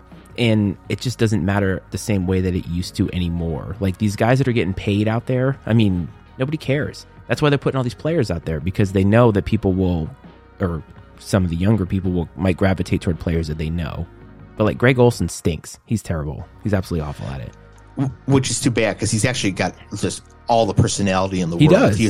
He's just oozing personality. But yeah, he's not good in the booth. I'm actually now with the younger people. I don't really care who's in there. I like Romo, and that's about it. But I don't really care anymore. I think that eventually they're gonna have to do something where, like, they open it up to Twitch streamers. Yeah. And just allowing people to watch whatever Twitch streamer that's calling the game in real time that people like, and then finding some way to make, to make that work. Because, well, I mean, obviously we have a vested interest in that, because this would be amazing. Well, yeah. Not that I want to ever focus on one single game. It'd have to be island games. I'm too busy during Red Zone. But, like, something along those lines where they can allow other people to come in and start doing it, and allow people to choose whoever they like, or else, there's nobody cares who's in the booth anymore. Nobody under 30, and most people under 50 probably don't. It's a weird landscape, and we're way off here, but I actually like this stuff. The landscape of content creation now is so different. So who scored? Sorry. Nobody. 4th and 6 from the Titans' 44-yard line. The 49ers decided to go for it, which is true. Jimmy G throws a crossing route to Brandon Ayuk, 2 yards short of the sticks and 3 yards too far in front of him. So he has to try to make a diving catch. He misses it. Even if he would have caught it, he would have just fallen and gotten touched 2 yards short of the first down anyways. Earlier, that set up the touchdown. I was tilting. He threw a bad interception anyhow. It, like, Ron Paul gif, it's happening. Like, it very well might be happening right now that we're seeing the downside to what could happen if you leave Jimmy G in this game. And, we should have got to Trey Lance earlier, because we might have only won 6 games, but if we were going to win the Super Bowl and if we're going to do it with Jimmy G, like, this could be happening right now. Sorry, Enbo. Yeah, I mean, he's got 2 picks, no touchdowns, in a game that they should be winning by more because they've been playing better. Yeah, exactly. Anyways, I don't know how we're going to get back to the last week's game. Should I just awkwardly force our way back there? Yeah. All right. So, yeah, the Eagles won. They can make the playoffs. Hang on, I don't have their percentage exactly in front of me. I'll find it here. I know that the football team is basically dead at this point. Yeah, the football team's down to 9%, so they're pretty much dead. Mm-hmm. However, the Eagles are at 37%, with the Giants the football team again, and then the Cowboys. If we give them a win against the Giants and a win against the football team, I was going to say they can go 2-1. Well, it very much depends on who I know, but I mean, it's against. The ones you gave, I think, are fair. Yeah. So while 538's computing this here, after just beating the Giants, they're up to 45%. Oh, okay. This is interesting. If they beat the Giants, beat Washington, lose to Dallas, they're up to 72%, which is about where the Bills are right now. Okay. We are all just sort of presuming the Bills are going to be in. Yeah. But 2-1 down the stretch puts the Eagles in that same position, and I really like their chances there. I mean, it's very possible, and they could sneak a win against Dallas if Dallas has already wrapped up the division, and it doesn't matter. Like, they can't get home field because there's no second bye to vie for anymore. So at this point, they might, especially if Dak is kind of ailing a little bit and Zeke is still ailing a little bit, they might rest their starters. Well, I was thinking that they're going to rest their starters, so you'll see players like Cooper Rush, Cedric Wilson, Noah Brown, Ezekiel Elliott, all the backups. That's right. Coming into play for the Cowboys. Backup fullback. The last game that we do have to talk about here, the Seahawks 10 at the Rams 20. There was the two Tuesday night games were going at the same time. This is the one I actually got to watch in Michigan. I'm glad it was here and not watching the football team and Garrett Gilbert. The Seahawks played terrible in this game. Like, they did not show up for it at all, which is really too bad given that they needed a win out to even have a chance to make the playoffs. It's a big divisional game, and I think they just kind of all know that, the party's over for them. And Pete Carroll to the Jags? Yeah, I mean, I can't think that Pete Carroll's going to do anything but retire if he steps down, right? I mean, he's 70-something years old, isn't he? Yeah, he's the second oldest behind Belichick. Yeah, and I mean, I guess he's got some juice left in him, but I just don't know if he has the magic anymore. Like, there's no relative success that would dictate that, whereas at least Belichick won a Super Bowl like 3 years ago. He should go be defensive coordinator for Deion Sanders at Jackson State. There you go. They got the number one recruit coming to play corner. Could be fun. And then followed that up with an extremely disappointing loss in the title game. I actually watched that game and was just disappointed. I was hoping that they'd play a little bit better, but it happens. Yeah, it does. The idea of Pete Carroll and HBCU is hilarious. Yes, although less hilarious than Brian Kelly. Yeah, Brian Kelly is more terrifying. Yeah, from a certain point of view. And at HBCU, like, worst case scenario, there's a lawsuit coming as he tries to match his speech to fit in with his surroundings. Bring his family. Yeah. Also, great players who weren't going to HBCUs. We got Cooper Kupp, 9 catches for 136 yards and 2 touchdowns, continuing what I think is one of the best wide receiver seasons I've ever seen. This is like Calvin 2012. Julio was at 2013. Yeah. Some of the great Jerry Rice seasons, the Randy Moss rookie season. This is not as good as those probably, but it is definitely up there. What about the 07 Randy season when he broke the touchdown record? Was that not as impressive as some of the other ones he had? I think that is a very impressive season. I don't think it was impressive as his rookie year. So Cooper Kupp, it looks like he broke, I think, the reception record, Isaac Bruce's reception record for the Rams, which, by the way, Isaac Bruce was one of my favorites when I was a kid. I loved Isaac Bruce. Mm-hmm. And I think he has a legitimate chance to, I think, break the all-time record, either for the Rams or something like that. He's getting close. He's got 3 games left to break some pretty significant record. And how are we going to handle that with 17 versus 16 games? I mean, Randy broke the record, but I think they'd only played 14. Yeah, so we've been through this before. They went from 14 to 16, now 16 to 17. You play the games you get to play. Also, if you get the extra game, that means you probably stayed healthy, which is in and of itself an accomplishment. Right. Even if it's luck, it's still an accomplishment. So I'm just going to take records as they come now as being the records. Career records, though, when you get like all these extra games built in, because over 10 years, it's another 10 games, another extra half season to put up stats. So that'll sort of skew it a little bit. But I'm just going to take it as when they break the record for the season, they break the record for the season, and that's just the cleanest way to do it. And Cooper is not compiling this year. Like, that second touchdown that he had was a great catch on the run, well over his head, and he caught it, brought it down, and still made it into the end zone, which is insane. Like, he has made some unbelievable catches. He had a little bit of a lull period in the middle of the season-ish. I mean, when they were not winning games, they weren't talking about him as much, but the production is definitely there. He and Matt Stafford, they have some chemistry, and they just got to keep feeding him the ball. Adam Levitan from Establish the Run makes a lot of jokes about like different ways players are connected to each other, and apparently Matt Stafford and Cooper Kupp are like really good friends, and he was saying that they eat breakfast together like every day. All right. And just talk about football and the game or whatever. And I generally don't put much stock into those sorts of things, but when you have like Matt Stafford coming into a brand new situation, so you like find somebody that he connects with quickly. We've all changed jobs. Yep. When you change jobs and you quickly get a new work best friend or something like that, it really makes transition to the new job that much better. Cooper Kupp probably realized pretty quick, like, oh, this guy's way better than the last guy. Yeah. I got a real opportunity here. And I think there might actually be something to their personal relationship leading to such great play on the field. Cooper Kupp and Hunter Renfrow are two dudes that look like they should not be putting up the kind of numbers that they were putting up. Like, just their aesthetic look to them. Like, they look disheveled. They don't look like, you know, the typical receiver. It almost, like, I don't know. I saw the old pictures of what's his name? Oh, crap. How am I forgetting his name? We're just talking about him right now. The guy for the Rams. The hell's his name? Isaac Bruce? No. The guy. The guy we're literally talking about right now. The white guy. Oh, number 10? Yeah, Cooper Kupp. Eastern Washington. Cooper Kupp. I had Connor. I was like, whatever. And just all white people look the same. And Chad Kupp. Facts. Exactly. There you go. And like the old pictures of him like in high school and college, and it's just so funny because he looks like a nondescript kind of guy. Like, he's not like the Metcalf, right? DK Metcalf looks like an extraterrestrial, and it's just funny to see them.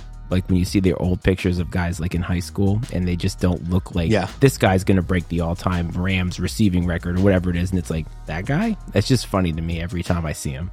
Yeah, Cooper Kupp looks like he should be a competent professional lacrosse player, and not dominant NFL wide receiver. That's what I'm talking about. Is he just doesn't look like that. He looks like the guy that shows up at the country club with like a sweater around his neck, like he's coming to play squash, not like he's coming to play with the big dudes in the NFL. It's great. Yeah, and so to connect this to something we were talking about during the offseason with Kadarius Toney and draft prospects and stuff like that. We make fun of Hunter Renfrow, but Hunter Renfrow was getting targets at Clemson too. He caught the game-winning touchdown against Alabama, not T. Higgins or whoever. Oh, right. It was Hunter Renfrow. And the reason that this matters is that earning targets is a skill, and it's a skill that you can have without having insane athleticism.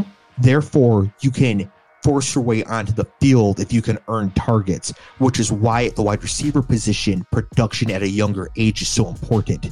Yeah. Because it's not as about like an 18-year-old generally is not as physically developed as a 21-year-old.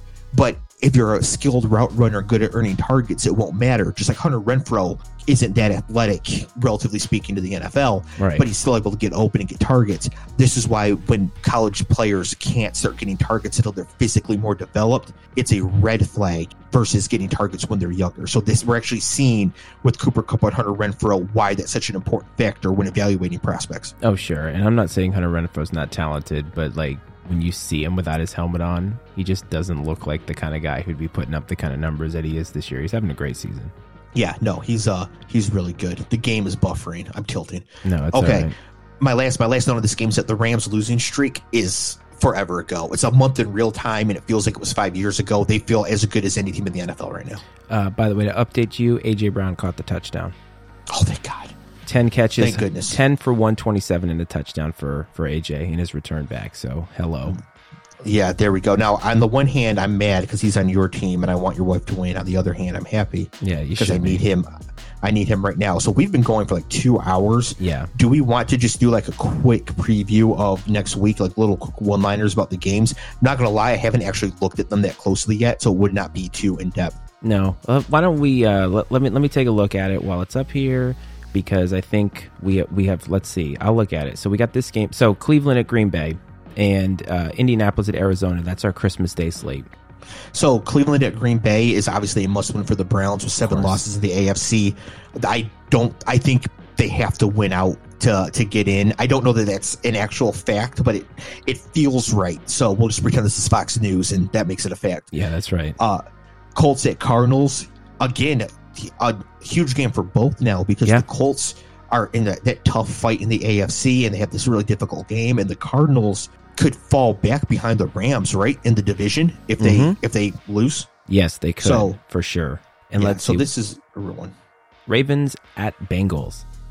So Ravens at Bengals is obviously a huge game. I mean, it's the battle for the AFC North right now, and the Bengals beat them 41-17, I believe, earlier this year, where Jamar Chase had that crazy play where he spun through two dudes and just outran everybody to the end zone. So the Ravens might have a little bit revenge on their mind. However, today's Thursday. Lamar Jackson did not practice again. So that should be interesting because Cincinnati has an interesting chance to sweep the Ravens and be in the driver's seat for this division because I don't see the Browns doing it. Let's see. Buffalo at New England. We've talked about that one. That's a big one. This one's actually really huge for you. Jacksonville might get a win. They're at the Jets. Yeah, given how well the Jets played against the Dolphins, though, I would expect the Jets to just handle their business here in a game that could surprisingly end up being a blowout. But I actually think we could see like a 45-10 curb stomping. But what about all those players out for the Jets? Some of them are pretty meaningful. So as I mentioned earlier in the show, I know the Jets have like 15 players out due to COVID. I don't know who it is or what. And like anything we're saying right now is subject to the fact that there is just COVID all around everywhere. We don't know where it's going to be. Another big one. Steelers at Chiefs. Is that a regular Sunday game? Yeah, 4:25. Okay. Big game mathematically for the Steelers, but I just believe in them so little that I don't think it matters. I actually think this is a spot where the Chiefs need to continue to show their offensive resurgence. They've won 7 straight games. They're the hottest team in the NFL. Can't believe I didn't think about that earlier. Yeah. The Chiefs have won 7 straight games, so they're the hottest team in the NFL, but they've only had 2 straight games of really good offense. And the Chargers was a legitimate team to do it against, but if they can block up TJ Watt and not give a lot of turnovers to this defense and, score 31 to 38 points in a convincing win, we're gonna start thinking about them as like the Chiefs again. Yep. And the teams that just will not go away, Denver at Vegas. Neither of these teams will go away. I kind of just think that we should just be on the let's get rid of Vic Fangio for the sake of football, and so I'm going to be pulling for the Raiders in this case. How about a tie? Does a tie just eliminate them both? I don't even know, but a tie is just awful in general, and these teams are just hanging around way too long. But either way, your 8:20 game on Sunday is the football team at Cowboys. Presumably Taylor Heineke will be back, which will make it a bit better. Again, this is an opportunity for the Cowboys to start getting right on offense. I think that, again, their defense is going to swarm. The Cowboys are probably going to win this game, but I would really like to see a 303 from Dak, 100 from either Amari or CeeDee Lamb, a touchdown for the other one. Tony Pollard maybe rush for 100 yards because I don't think Zeke has it in him. Just something like a really good offensive performance here from a couple Cowboys would go a long way towards giving them a better fighting chance once they get to the playoffs. And last game Monday night, Tua at New Orleans. Big game for the Dolphins and actually for the Saints too. Yeah, so we get Tua versus Ian Book. This is a much bigger game for the Saints because they have a much better chance of making the playoffs. Yeah. And they have a much easier schedule after this game. So if they can survive with Ian Book, they might actually win out and be able to sneak into the playoffs. This is a tough one. This is a tough one for the Dolphins. At the Saints is always a tough matchup, and it's really tough in prime time. I think, Ian Book though. I have to take the Dolphins just because Ian Book came to Michigan with Chase Claypool and lost 45-14. I can't. I have to take the Dolphins if Ian Book in his first start. All right, I'm with you on that one. So we got a good slate of games on Christmas. I'm actually excited about the games. I think that hopefully they didn't peak early because those are some of the best looking matchups on paper. And, it is what it is, man. We are so close to the end of this season already. I feel like last year around this time, we were kind of getting our groove as a group. And here we are a year later, another season later, and we have at least, from my count, based off of your shout-outs, we have at least 4 listeners. Not including myself. So we're in really good shape, and we can only go up from here. But I'd like to give a big shout out to everybody who does listen to the show because you know what? It's what we're doing it for. and we have a good time doing it. So that's your NFL breakdown for the week. I think at right now, the Titans are up 17-10 over the 49ers. So we are overlapping time because apparently time does not matter in a podcast. So they could listen to this next year and hear all about Jimmy G throwing a terrible interception earlier in this game. And it just will not matter because Trey Lance will be holding up the trophy next year. So there you go. Anyway, if you want to follow us on Instagram, Talk to Dave's dad, you can find him at Political Football Podcast. You can find him there. And, it is what it is. We will be back next week. We'll see what Cleve has to say for next week. But until then, we wish everybody a happy holidays. Be safe out there. Please don't spread COVID if you can avoid it. But, have a good time and hug your loved ones because it's a time of year to do that. This is my first one without a loved one, and it's been a very strange period of time right now. And yes, getting through it with the podcasting stuff and obviously my family downstairs. So, Dave, have a Merry Christmas, Happy Holidays, whatever the hell it is you all celebrate. Have a good time, and I'll talk to you next week. See you later. Bye-bye. The opinions and viewpoints expressed on Political Football are those of Cleve, Dave, and Matty Ice, and not necessarily those of the Matty Ice Media Network. Political Football is exclusively owned by Cleve, Dave, and Matty Ice and is brought to you by the Matty Ice Media Network.